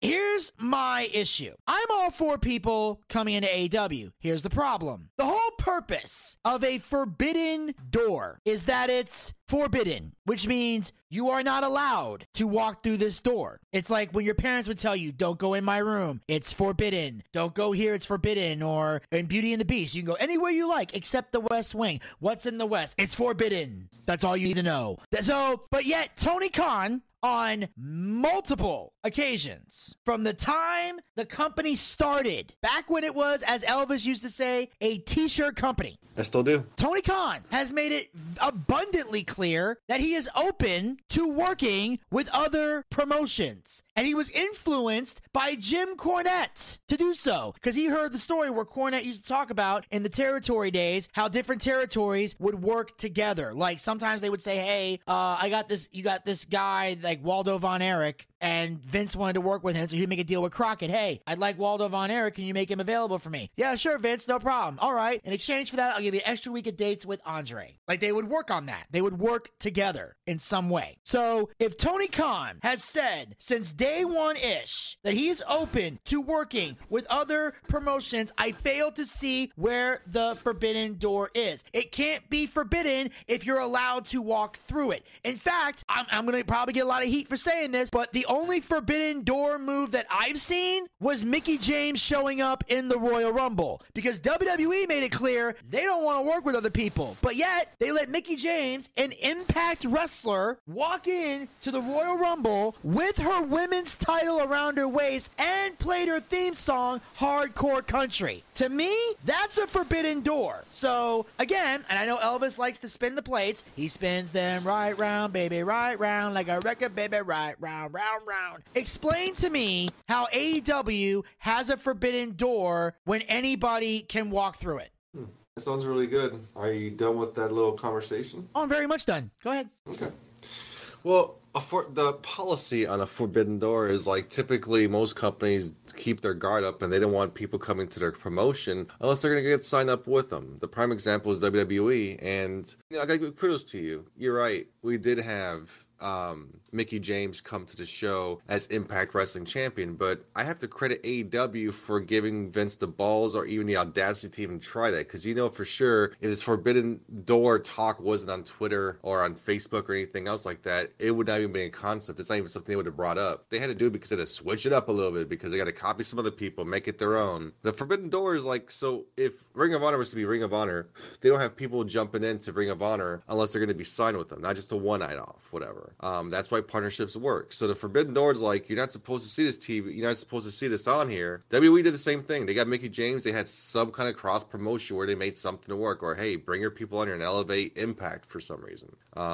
With that said, there's more companies willing to work with each other because if you have more TV time, it brings more brand notoriety, like NWA, when it comes to Impact, when it comes to Ring of Honor, all these different places. So AEW is the place to go as of right now. That Forbidden Door is a term because you're not supposed to see it on TV, and you'll probably see somebody from a different promotion, and it's not signed with the contract. So that Forbidden Door is like, nah, it's not a Forbidden Door. We're keeping it open for you guys. I mean, it's forbidden because for the longest time it was supposed to be forbidden. WCW's with WCW, and WWE is WWE, and all these never the two shall meet unless their contract's over. And that's the way it worked. And you came with a different gimmick. You could bring your gimmick from a different corporation and bring it here with your music and everything else, and no one's gonna bat an eye. That's why it's a Forbidden Door, Vinny. So you're saying the whole concept behind the Forbidden Door is to take cheap shots at WWE and not necessarily that they had a Forbidden Door. Well, that's like in shots, really. It's more about opening the conversation for cross-promotion without trying to be dicks about it. Okay. If anything, WWE is a big bully for don't get me wrong. They want to build their own talent, and it makes sense because they want to have complete control of those characters, of the finances, of the money coming into it. Because all that money that Vince McMahon makes is going to be money that Vince McMahon makes. He doesn't want anybody to take more than they're supposed to. So if your talent makes a certain amount, give the talent their money, give the people, the production people, the offices people, whatever. And Triple H, Stephanie, Shane, Vince McMahon, they all want that money they're entitled to because they got that money. So they want to sit there and pay a superstar to come out and go one-off and pay a whole bunch of money unless you're really a star attraction. So for years, we were taught that, once you're on one side, you're on that side until your contract ends. And if you want to go somewhere else, you can. So it's always like back and forth. That's why a lot of people like watching the 90s with Monday Night Wars and see who got laid off. And then a couple months later, you got somebody else like, Six or X-Pac, whatever. He went from from WCW to he went from WWE or WWF to WCW back to WWE, right? So he bounced around quite a bit. Big Show, he made the jump from WCW over to WWF, and vice versa. Stunning Steve Austin coming to TV, and all these different people going from one company to another. I mean, the invasion angle that happened. I mean, we all know it was bought, so there wasn't really an invasion. We know you bought it, so. It kind of took the thing out of it. But with the Forbidden Door, it's really important because we were trained for years that, you're either on this side, you're on that side, and never the two shall meet until you're let off, pretty much, is what it is. Okay. All right. I can see that. That was just something that confused me. So, as much as I really don't want to say what I'm about to say right now, let's go to the next match. All right. We had a Face of the Revolution ladder match, qualifying match. We had Isaiah Cassidy versus a mystery opponents. And who do we get as the mystery opponents? Oh, bask in his glory. It's like, who? Keith Lee makes his debut on AEW. He makes quick work of him. He qualifies in the Face of the Revolution ladder match. It was pretty amazing. And it all happens at the post-match. Mark Quinn decides he wants to tag him. And then what did Mr. Brody Lee, or not Brody Lee, but Keith Lee do? He powerbombs Quinn into Cassidy on the apron. It was pretty awesome. So it just kind of shows you, though, where Private Party currently is right now. He got squashed, and Keith Lee, with a big smile on his face, super happy to be working for a company that actually will take care of him. Welcome home, baby. Welcome to our embracing arms. You are welcome here. We kept the light on for you, buddy. I'm glad you found your way. Yes. Oh boy.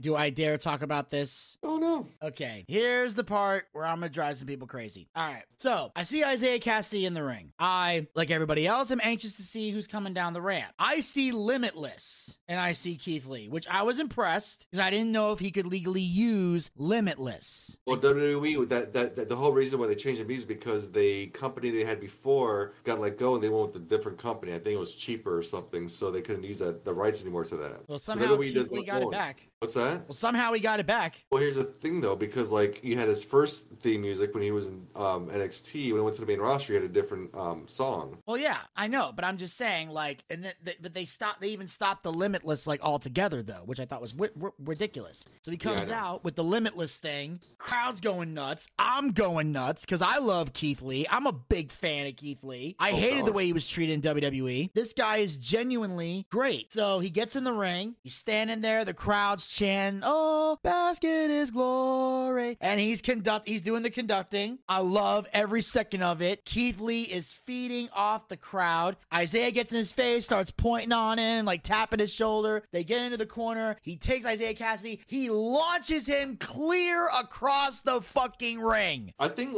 there's a rumor going around like that he's still flying right now, from what I heard. Oh God, yeah, dude, that was amazing. Crowd popped, I popped. It was fucking epic. I loved it. And then he got all smug and all proud of himself. Keith Lee kind of flexing a little bit, like, yeah, I just did that. It was great.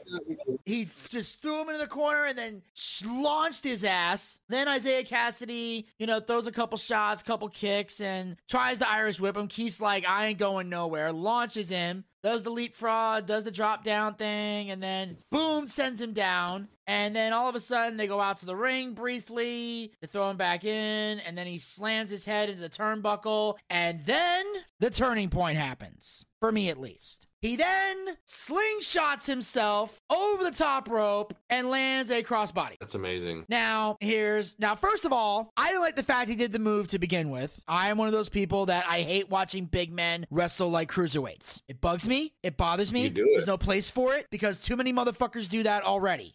I prefer to see at least one person besides Hook that doesn't flip. That's just me. But I was like, but here's what bothered me more than that. The fact that he did that move and it was not the finish. If you're a big fat motherfucker, and I say that with love because I am a fat person too, and you land on a guy like Isaiah Cassidy who is nothing but skin and bones, at that point you hook the leg 1, 2, 3. Anything after that makes no logical sense. Especially when I'm supposed to believe all his weight came down on Isaiah Cassidy, and that's not the finish. So already I'm like, this is weird. But then Keith Lee goes for the power bomb, and I'm like, okay, this is a bit excessive, but it's his debut. He wants to make a statement. He wants to let the world know I am limitless. All right, hit him with the power bomb, Keith. Go ahead. Drop him with that power bomb. Pin him in the center of the ring. Stake your claim. You're the fucking man. And then, all of a sudden, for reasons no one's been able to explain to me, Isaiah Cassidy crawls underneath his legs, rolls to duck a clothesline, hits a bunch of drop kicks, and this match continued for another 2-3 minutes. That pissed me off. I'm sorry. What the fuck? You're telling me Isaiah Cassidy had a man who is roughly 400 pounds, all that weight came down on you, and you're still able to move like that? Get the fuck out of here. There's no way in real life, if this was anything engulfed in reality, you could get the fuck back up from that. When you are basically skin and bones. He's so skinny, Brock Lesnar could pick him up and use him as a goddamn toothpick, and you're telling me this big heavyset guy landed on you while slingshotting himself for momentum, and you were able to still get up and crawl? So already, mentally, I'm taken out of the goddamn match. Because all I can think is, how is this match going any longer? That's what's bothering me. Then, of course, there's that corkscrew dive thing that Keith Lee actually took a bump for, which bothered me again. Because I believe you're a big motherfucker, you're making a debut. You ain't bumping, especially for a guy like Isaiah Cassidy. I'm sorry, Isaiah Cassidy, we've already established that Private Party is a jobber tag team. So why are you bumping for a jobber? That's one thing that bothers me about AEW is I don't feel like anybody has the balls to say sometimes, hey, I shouldn't do this, it's beneath me. Because you want everybody in the locker room to love you. And I sometimes feel like that happens at the expense of your character. But again, people are happy to see Keith Lee. So the fans are letting it go. But that, to me, was fucked up. The fact that Keith Lee, as dominant as he is, took him 7 minutes to beat Isaiah Cassidy. Because that tells me one of three things. Either A, Keith Lee's a pussy. B, Isaiah Cassidy's the toughest son of a bitch in the locker room. Or 3, this is all fake. Which one is it? Because there's no way way it should have taken him 7 minutes to beat him. If you're going to have a match that long, you get somebody who's credible. Because if it takes you 7 minutes to beat Isaiah Cassidy, how am I supposed to believe you're going to have an easy time beating anybody else other than maybe Orange Cassidy? Wow. So Hard take. to me, that bothered me because, again, it reminds me of that story that Al Snow told about Tony Atlas. You ever heard this story? Nope. I feel I'm going to hear it. Here's the story. What? No, but I feel I want to hear it. You want to hear it? No, I said I feel like I want to hear it. Okay, this is the story. A long time ago, Tony Atlas was working for Georgia Championship Wrestling. Ole Anderson was the booker. He brought him in. And they wanted to sell the fact that Tony Atlas was a badass motherfucker because of how big he is. So he would come out, kind of cut a promo, welcome himself. They had him talk for a bit. And he said, come in the ring next week. Come here next week. I'm going to bench press 500 pounds in the ring. Come out, see this. I need your prayers. Being on the babyface. I need your prayers. I need your cheers. And they set it up to where when you came in, they positioned the weight at the front of the door when you walked in. So you could feel the weight. You could touch the weight. So you could see these were real plates and they weren't really, these weren't CrossFit rubber plates. This is real steel. Although I don't think CrossFit existed back then, but trying to make a point. And then when the crew puts the stuff in the ring, the bench press and everything, when they lift the weight, they lift it like it's the heaviest thing they've ever lifted in their lives. Even if they can lift it no problem. Because they're putting the weight over. Tony Atlas gets in the ring. And he is out there, thanking everybody for coming out. He walks around, slowly walks around the bar, feeling the weight, feeling the bar, building the anticipation. He then lays down on the bar, on the bench, grabs the bar with his hands. And he's pausing for dramatic effect the whole time. Pushes the weight off the bar. Holds on to it. And holds it up there for a good while. Long enough to register. Pulls the bar down. Or lowers the bar. Waits.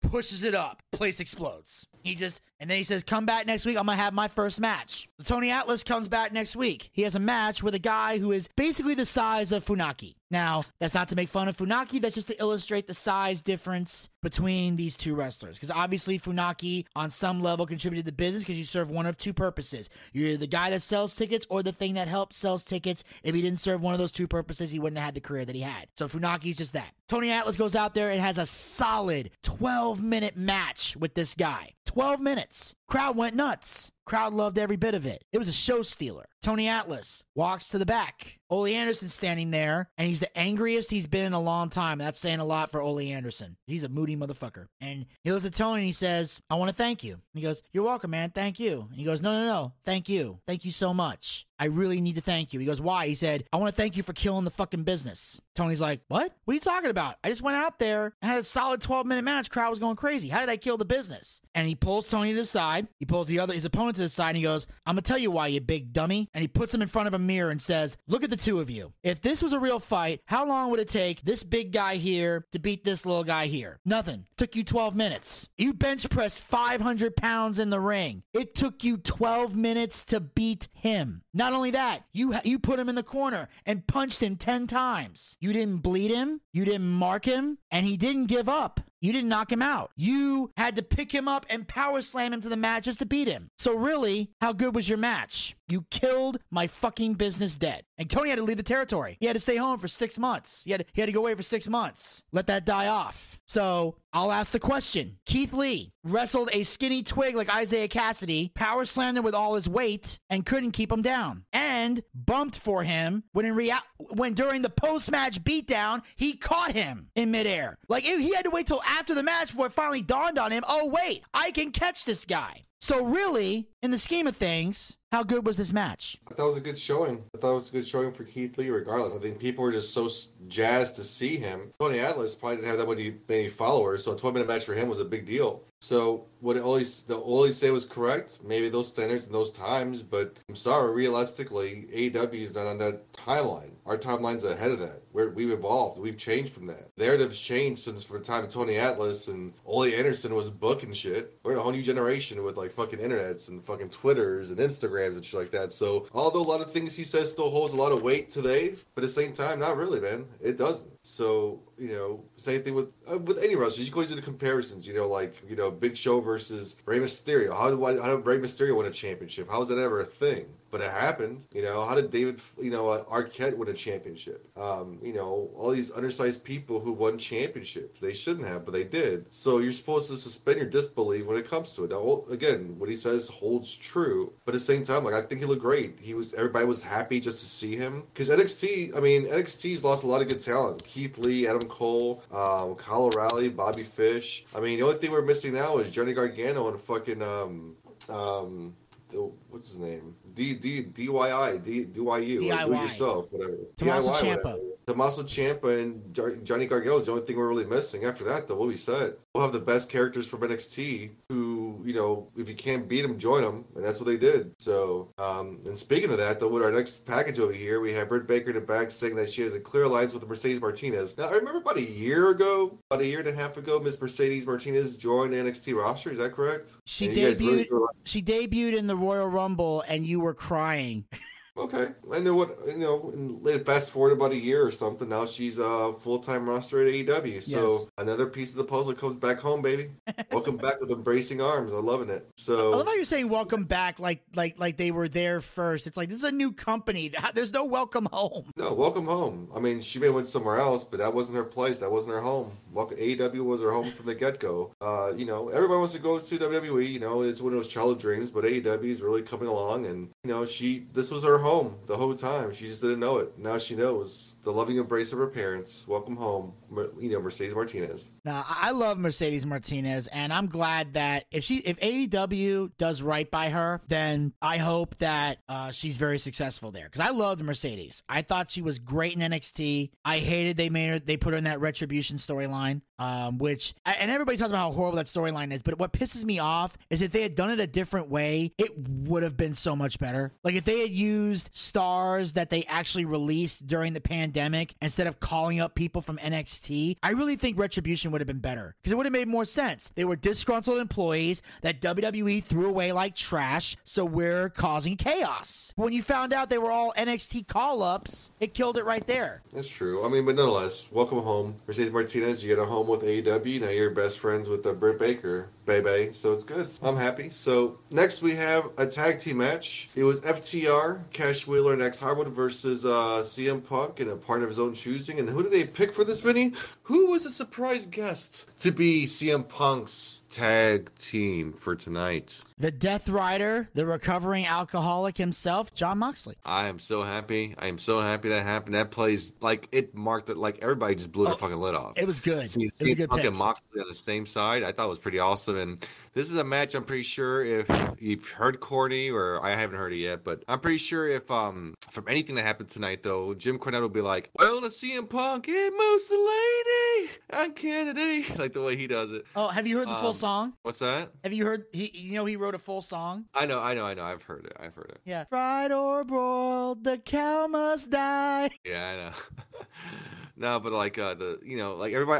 everybody marked the fuck out. Moxley and CM Punk. This is a tag team made in heaven pretty much, because everybody expected, back when CM Punk was on top of his game in WWE, when Seth Rollins and Moxley came in, it was supposed to be those like Moxley and Rollins, and it was supposed to be Chris Hero, but instead they put Roman Reigns, which we all know the story. But seeing these two together, this was a classic battle. This was a classic tag team match, and that's why I love FTR, man. They are so old school, and CM Punk's so old school. All these guys are pretty much old school. They have their roots in it, right? They were raised in it, and they're also trained by it as well too. And this is super fun. I think even at one point they did the Doomsday Device on it. I thought it was so cool, man. It was just it was super fun to watch. It was like classic old school wrestling with fisherman carries and underhooks, and it wasn't like the flippy floppy stuff that Mr. Vinny Bucci hates. So I'm pretty sure this one really hit right at home for him. Stellar tag team match. FTR has always been great. They even when they've had to work around spot monkeys, FTR always finds a way to make it work. They are my favorite tag team right now in AEW, and I look forward to the day when they reclaim what is rightfully theirs. But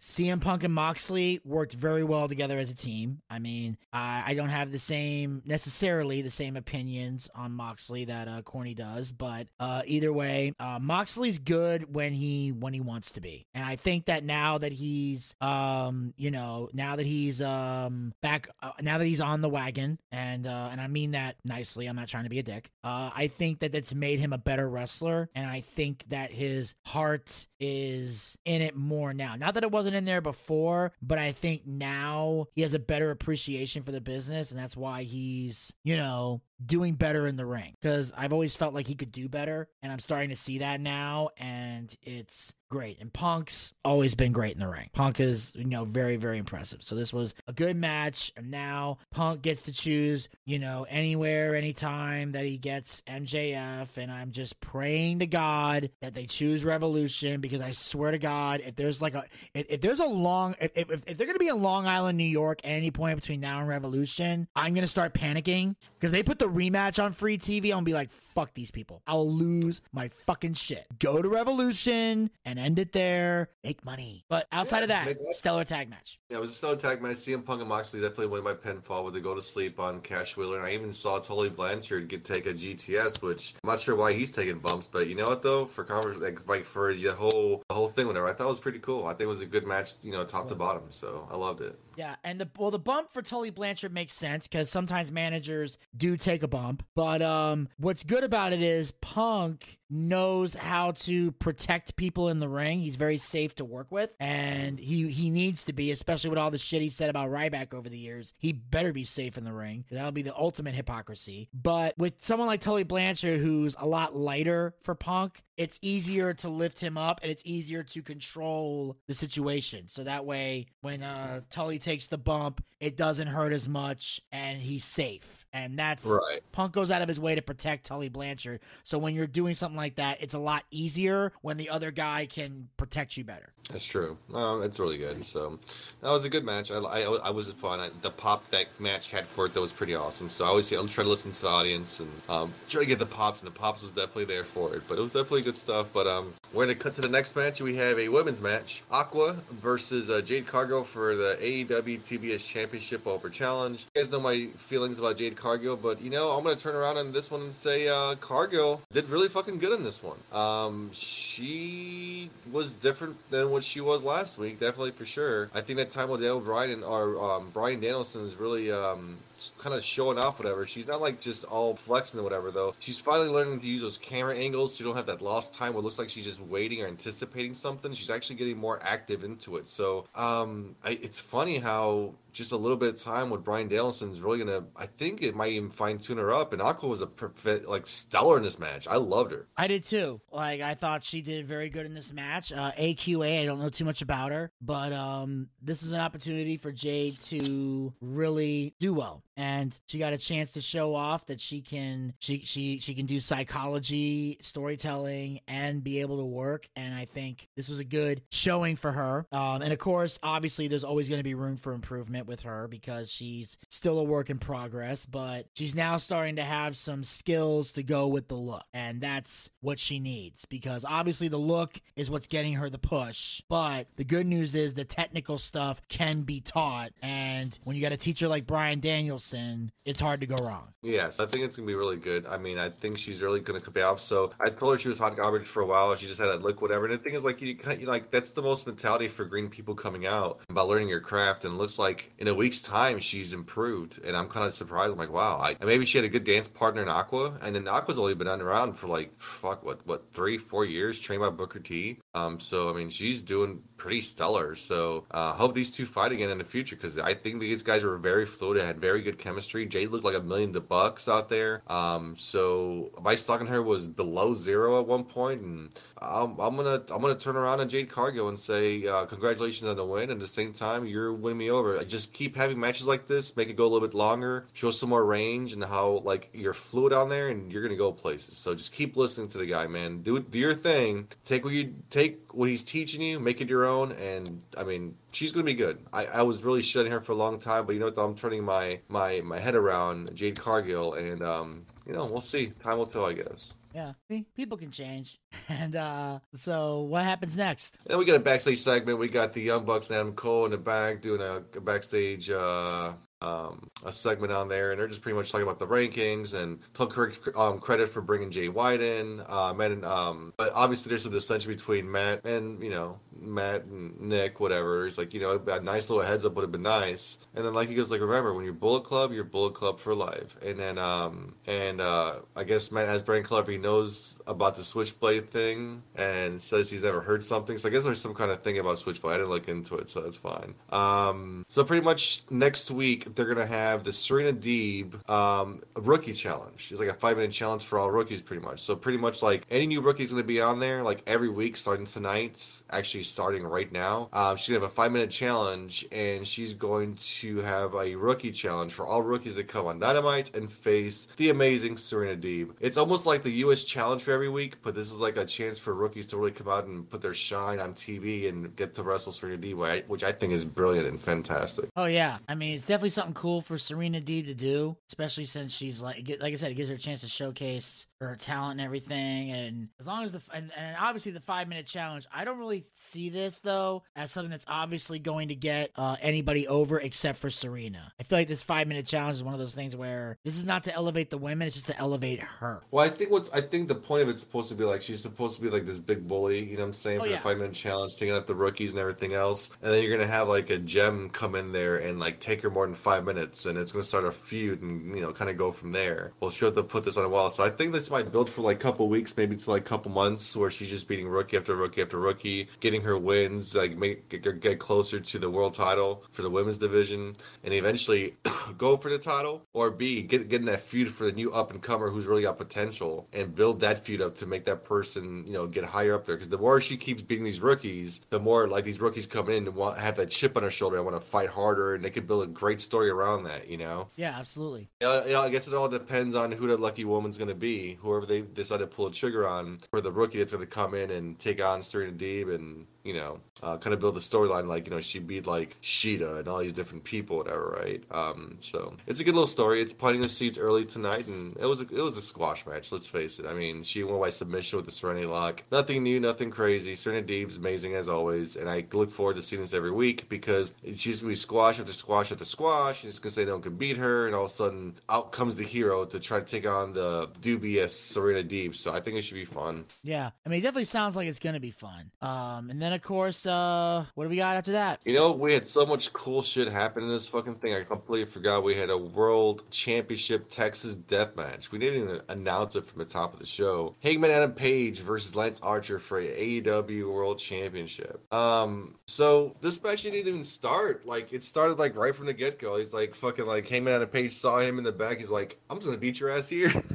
So these motherfuckers are trading blows from the back, and I mean, I gotta give it to Hangman Adam Page, man. He's getting a lot of respect out there. A lot of people don't feel the same way I do, but this is where I say he is. The storyline he had with Kenny Omega that went on for about a year was fucking amazing. And then he won a world championship, and the world fucking was super happy. But they're like, okay, what are we gonna do now with Hangman Adam Page, right? So he had the first title defense. He goes against Bryan Danielson in 2 bouts, one on free TV, one on a pay-per-view. He had this feud. I even told you this feud with Lance Archer is gonna be short. So by the time he gets to Revolution, it's gonna be something new. Whoever the next person is gonna be a big time. Remember me saying that about a week ago, 2 weeks ago? I believe so. Okay, so I said whoever the next person to be, and the thing is it was so cool because you had someone Bryan Danielson take him on and took him to his limits when it came to it.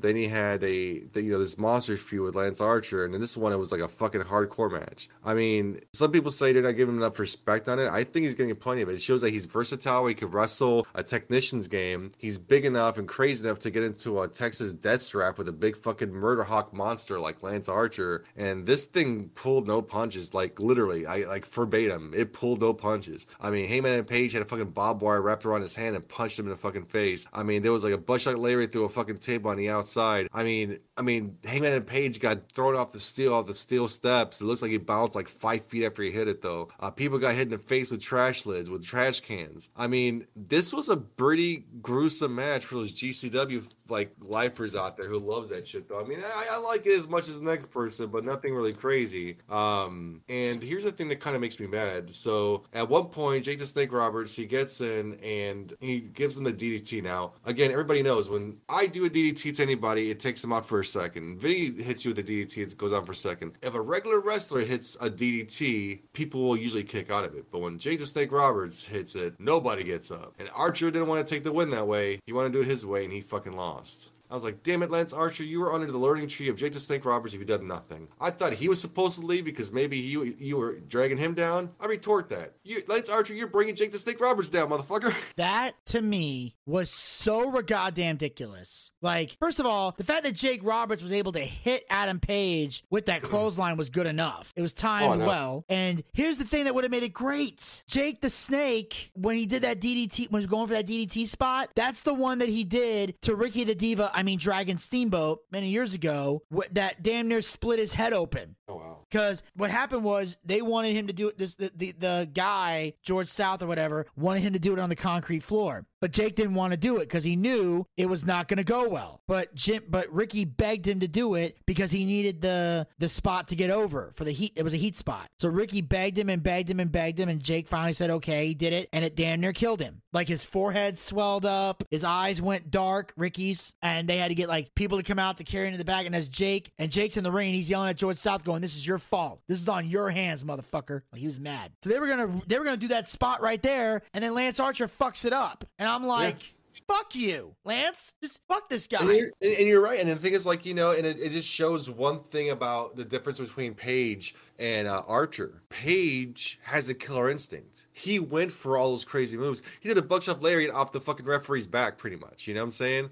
He's got that killer instinct because he wants to retain. He wants to fight. That championship is so close and near to him. It's almost like Goldie and Ciampa, right? That's the comparisons you draw from it, whatever. So he's not that crazy where he talks to or anything, but he's got that killer instinct where Lance Archer, he likes to beat people up, but he doesn't have the killer instinct. How do you not get the killer instinct when you're under the learning tree of Jake the Snake Roberts? So, I mean, yeah, Lance Archer deserved to lose, and it made Hangman Adam Page, again, look strong in the proceeding. Why? Because, you know, he has that killer instinct, and he's going to continue having it. He's got that hunger, that thirst for it, and, you know, having a technician fight, now a Haas fight. At the end, Hangman Adam Page retains the title. Post-match, Adam Cole comes to the ring, grabs the title from the belt from Paul Turner. A bloodied and battered Page turns to face him. Cole puts the belt on the champion's shoulders, pats it 2 times, and that's the show. Yeah. So I told you last week or the week before, whenever we did a show, I was like, guys, whoever the next contender is going to be a big shot, a big person, and who bigger than Adam Cole, baby? So now, what do you think is going to happen? Like, how do we play this out, though? Does Hangman Adam Page lose the belt to Adam Cole? Will there be some dissension, or what is going to happen? Because Adam Cole's been pretty prosperous so far. His record speaks for itself. The only match he lost was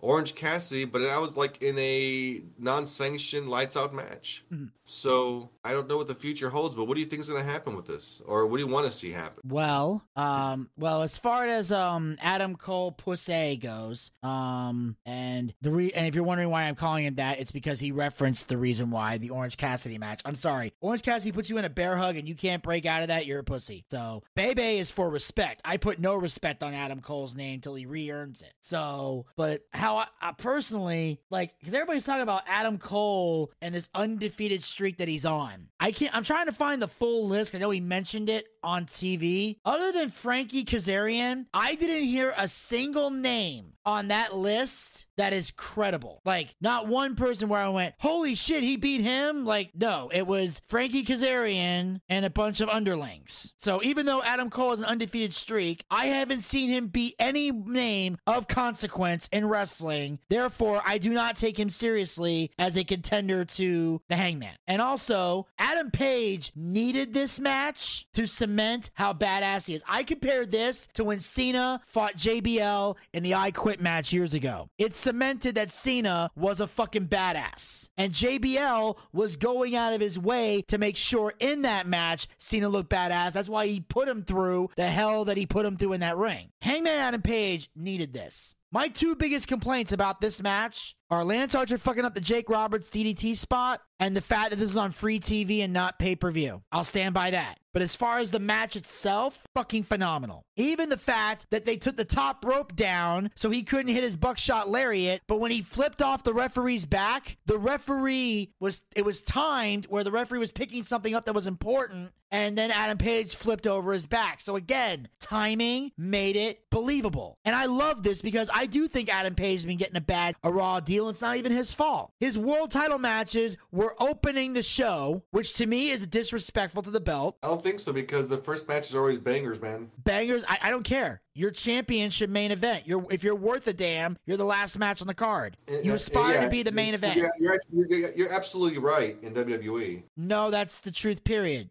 If you're the money maker, you go on last. You're opening the show, you're a curtain jerker, you ain't drawing money. So you're telling me your world champion doesn't draw? Those that's the message you're sending. The company, sir. Huh? No, that does not apply for my show. That logic, that old Carney rule, where like your champion goes on last, does not pertain to this. It pertains to pay-per-view, sir, not to television. You're looking at it all wrong. So I'm sorry. I mean, I'd like to agree with you, but we both be wrong. Our bangers for either, I told you when it comes to AEW, there's two main ones. Typically, it's your first match and your last match. On TV, when it comes to pay-per-view, you're absolutely right, Benny. When it comes to TV, that formula doesn't work for us. Yeah. Well, usually your formula is the Bucks open the show so they can get all their shit in and get the pop from the crowd. No, it's supposed to be wrist lock. What is it again? Wrist lock, headlock. No, it's hip toss, drop down, destroyer. There you go. But I'm saying, again, the Bucks usually like to open the show because by the time they get to their match, they've seen everything because everything the Bucks can do, everybody else can do because they're not original. That's why they open the show. You say that a lot, but you know what? They main evented a lot of matches. Yeah, they've had like a lot of beginning matches too, and those are fucking bangers. They just had amazing tag team. Well, they fought against Roppongi Vice. They went against Trent and Rocky Romero on Rampage last week, and that shit was fucking phenomenal. And it was a lot of flippity shit. You probably won't like it, but for you AEW hopefuls, I probably wouldn't because Trent Beretta is the only person and the best friends I have any respect for. I respect him too. I like him. I told you for how long Trent needed to break away, and he's finally doing it. That's the point I'm trying to make, though. You said I wouldn't enjoy his match. I said no because Trent Beretta is the only person the best friends I like. The rest of them are garbage. That's my point. My point is, but also Adam Page. I am sick. I also don't like the fact that Cody Rhodes is doing this participation trophy shit with his titles, trying to act like we have no secondary belts. Look, I ain't here for this. All those kids are winners bullshit. Okay, your world champion is supposed to be your top guy. That is the title you want. That is the title you aspire to grab. The only reason Cody is using the TNT title as an excuse is because he can't grab the world title, so he wants to justify that TNT belt makes him a main eventer, which I think is another reason why people boo his ass. But anyway, I'm sick of that. I am sick of this. There needs to be a pecking order at some point. You can't do this rah, all for one for all bullshit. At some point, establish who your top guy is and put the belt on him. And that's why I want to see Adam Page get treated better, because he deserves it. Because I'm tired of him taking a back seat to fucking TNT title matches. Like, his match opens the show, but the TNT title closes the show. Go kick rocks, Cody. I'm sorry. Go kick some rocks, because clearly you've lost your mind. But also, like, this all depends on what kind of, like, that last match they're having. Is it like a flaming tables match? Is it a cage match? So there's like stipulation when it comes to it. So there's a lot of planning, a lot of different things that go into it. So I don't think you're accounting for everything. But I mean, your formula kind of works for that old company you're talking about, for like the old man and for the boomers, whatever. But for the television, whatever, they typically put the champions on it. Sometimes it's a beginning segment, maybe just a promo or something. You're gonna have a world championship match every fucking week. So typically you have like a promo somewhere between, or the start of the show or the end of the show, or it leads into something else. But the pay-per-views, the world champion always goes on last. That's for sure. So everybody knows, like, Adam Cole versus Heyman and Adam Page for a world title at Revolution. That's going to be the last match there, buddy. It damn well better be. I just hope Adam Page holds on to that belt, because like I said, Adam Cole has done nothing in AEW to make me take him seriously as a main eventer. Like I said, the people he's fought are not credible names in any way. He shouldn't even be getting this title shot because he has been outshined since he got here. No. Because literally, he showed up, then Bryan Danielson showed up, and more people gave a damn about him than Adam Cole.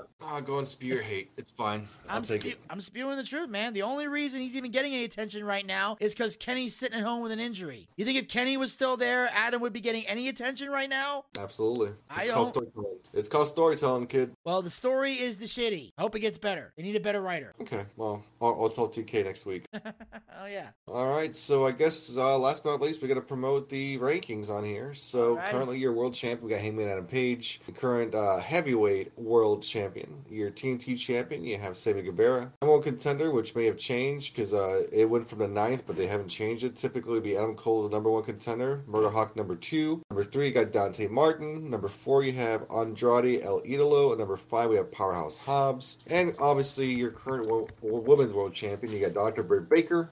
Your TBS champion, Jade Cargill. Number one contender, you have Layla Hirsch. Number 2, you have Thunder Rosa. Number 3, you have Serena Deeb. Number 4, you have Anna Jay. And last but not least, you got Red Velvet, number 5. And finally, for your tag team tournament, we have Jurassic Express with Jungle Boy, Jack Perry, and Luchasaurus. Number 1 contenders, it's the Ass Boys, the Gun Club. Number 2, you have the Acclaimed. Number 3, you have FTR. Number 4, you have Kings of the Black Throne and Malachi Black and Brody King. And last but not least, the Jobbers himself, Private Party. And those are your rankings for February 9th, 2022 of AEW. Yes, and ladies and gentlemen, of course, we'll be back later this week for this week's to see what goes down this week on Dynamite. Most likely, unless some crazy plans happen, I assume Wednesday night, Elvis and I should be able to recap AEW Dynamite, and then Thursday we'll have this out here for you guys. That's the goal. That's the end goal. We'll see what happens, but I'm glad you guys tuned into the Boochcast this week. Elvis, as always, man, I thank you for taking time out of your busy schedule to join me, and I look forward to talking some more AEW with you later this week. Sounds good, brother. Well, I hope you have a good one. For all you folks out there, thanks so much for listening. And don't forget to like and subscribe to our channels. We are currently on iHeartRadio, Spotify, and a lot of the little podcast series you have out there. Don't forget to follow us on the YouTubes, on Instagram, and I know how to call the YouTubes. I want to sound old, okay? It sounds fun. The YouTubes, everything's gonna be at the Boochcast, Instagram, Twitter, Facebook. Don't forget, just tell your friends, like-minded people. Hey, do you like wrestling? Do you like weird shit? Want to hear some just some grumpy old man talk about shit that makes no sense? Listen to the Boochcast. All right. And don't forget, we are on Patreon, so you go to our page. Vinny will give you all the deets on the bottom. You can follow us on there, and you can follow along and pay your favorite podcaster and say, I want to get $5 to Elvis because I think he needs a hot and ready. So we're going to do just that. Otherwise, we'll just keep donating money towards the Feed Zachariah Scott Ramen Noodles. Don't forget to find us on Twitch and on YouTube. We currently got a whole bunch of series for Dark Side of the Ring. We will be doing our WrestleMania GM mode eventually when it comes out. I'm actually getting credentials to do the Oculus. I have a game I usually play on there called Demio. So if you guys are fans, go on Instagram on the page, whatever, or on Facebook, and we could start a group. And if you guys want to jump on together, or you want to hang out with me, we can sit there and go through some dungeons together. We'll start a little room group, whatever, a Boochcast group where we can sit there and play games on. I like tabletop games, so or you want to play poker or something, go on the old VR, sit there and chat, talk about wrestling, talk about the strategies for the game, whatever. So we got quite a few things in a burner going on right now. And Vinny, do you have anything for the people out there? Yes. In addition to Spotify and iHeartRadio, we are also on Anchor, Breaker, and Google Podcasts. You can follow us there. Also, on Facebook, we got something special on there. As we mentioned earlier, today at the time we're recording this, it is Valentine's Day. We have a special Valentine's Day video that I put together for the Boochcast YouTube channel, so make sure you check it out. Unless Elvis wants to talk about it now, maybe we'll wait till next week. I'm intrigued intrigued to see what you guys felt about it because I sent it to you guys. I hope you liked it. Oh, I don't know. I think it's better to ask next week because I haven't watched it yet. Okay, so we have I got the Valentine's Day video for you guys to check out on our Facebook page, facebook.com/theboochcast. Also follow us on Twitter and Instagram at the Boochcast for the latest tweets, photos, and videos. Pretty soon, I'm still trying to finish up because I try to post them one at a time. I'm getting a couple of the. I'm almost done putting up the AEW stuff from Duluth when we went to the show. I'm kind of spacing them out, but also we'll have some stuff from Elvis's vacation in Puerto Rico. We'll be up there as well. So follow us on Instagram for all that content because that's where we exclusively put photos like that. And also on the Twitch channel, we got our next live watch party will be April the 2nd and April the 3rd for nights 1 and 2 of WrestleMania 38. So, obviously, hopefully for night 2, we can all get together. But night 1, I'm still trying to figure out how we're going to go about that one. Because unless the team wants to do something together without me, I may be planning something for night 1. But I definitely want to get the team together for night 2. Because by then, I should be back in town by then.